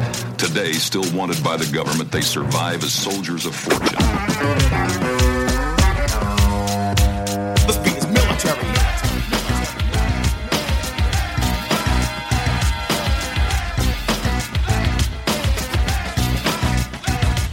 I'm rocking cause I'm the most, you're dope and dope host. One thing you should never forget, this is my command post. Stand and watch forever and ever. Suckers taking me out will be clever, but never. I'm rolling a head crack, so pay me what's due. Yeah, I know you wrote CeeLo, but I ain't paying you both the jam. Damn, like I was Frazier and counting KOs, but the damage I do is major. Military, hardcore, very cold, strike to the air, the plan of lyrical warfare. Leave suckers in the place, don't get none. You're going AWOL $1 brick for fun prisoner. A war of these 80s, Marine Corps raptors me. Don't try to play me, platoon annihilated by lyrical napalm, believing what's right, and I bear arms. This beat is military.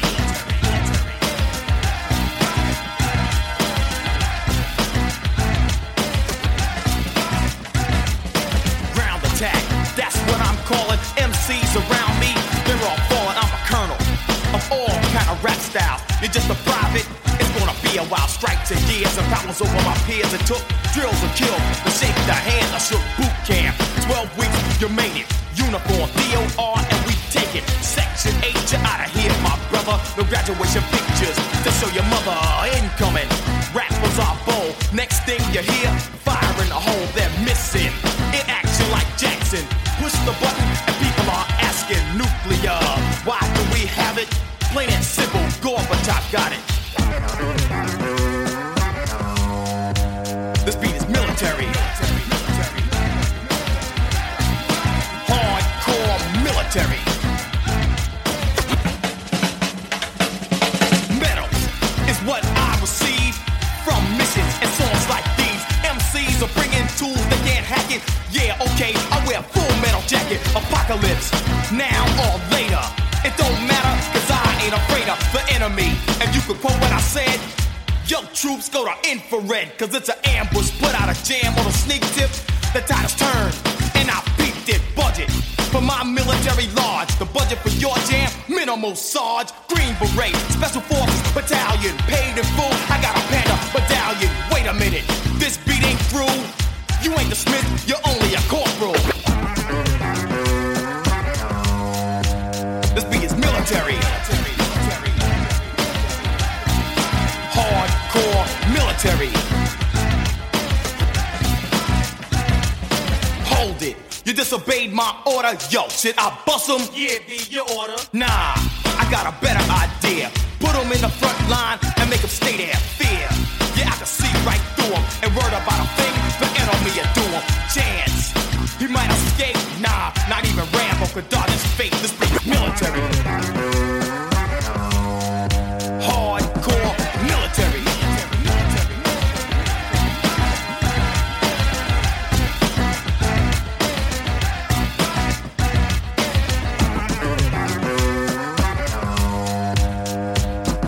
Hold 500, rise and shine. Fake MCs, your asses are mine. Marine Corps gear, pops machine, yeah. Mics and turntables, you know what I mean. 24/7, I'm giving inspection. My rhymes align, I make a perfect selection. Def Jam, what's that? A weak cut? What? In your war locker, I'm writing you up, so just laugh. And joke like it's bull, but like a tow truck, I got pull. Moving the crowd like it should be a masses. My regime, absolutely badasses. This beat is military.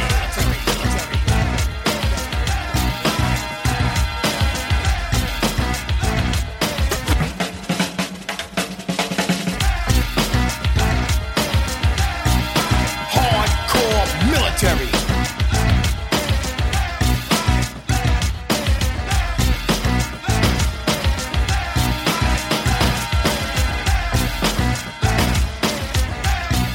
Hardcore military.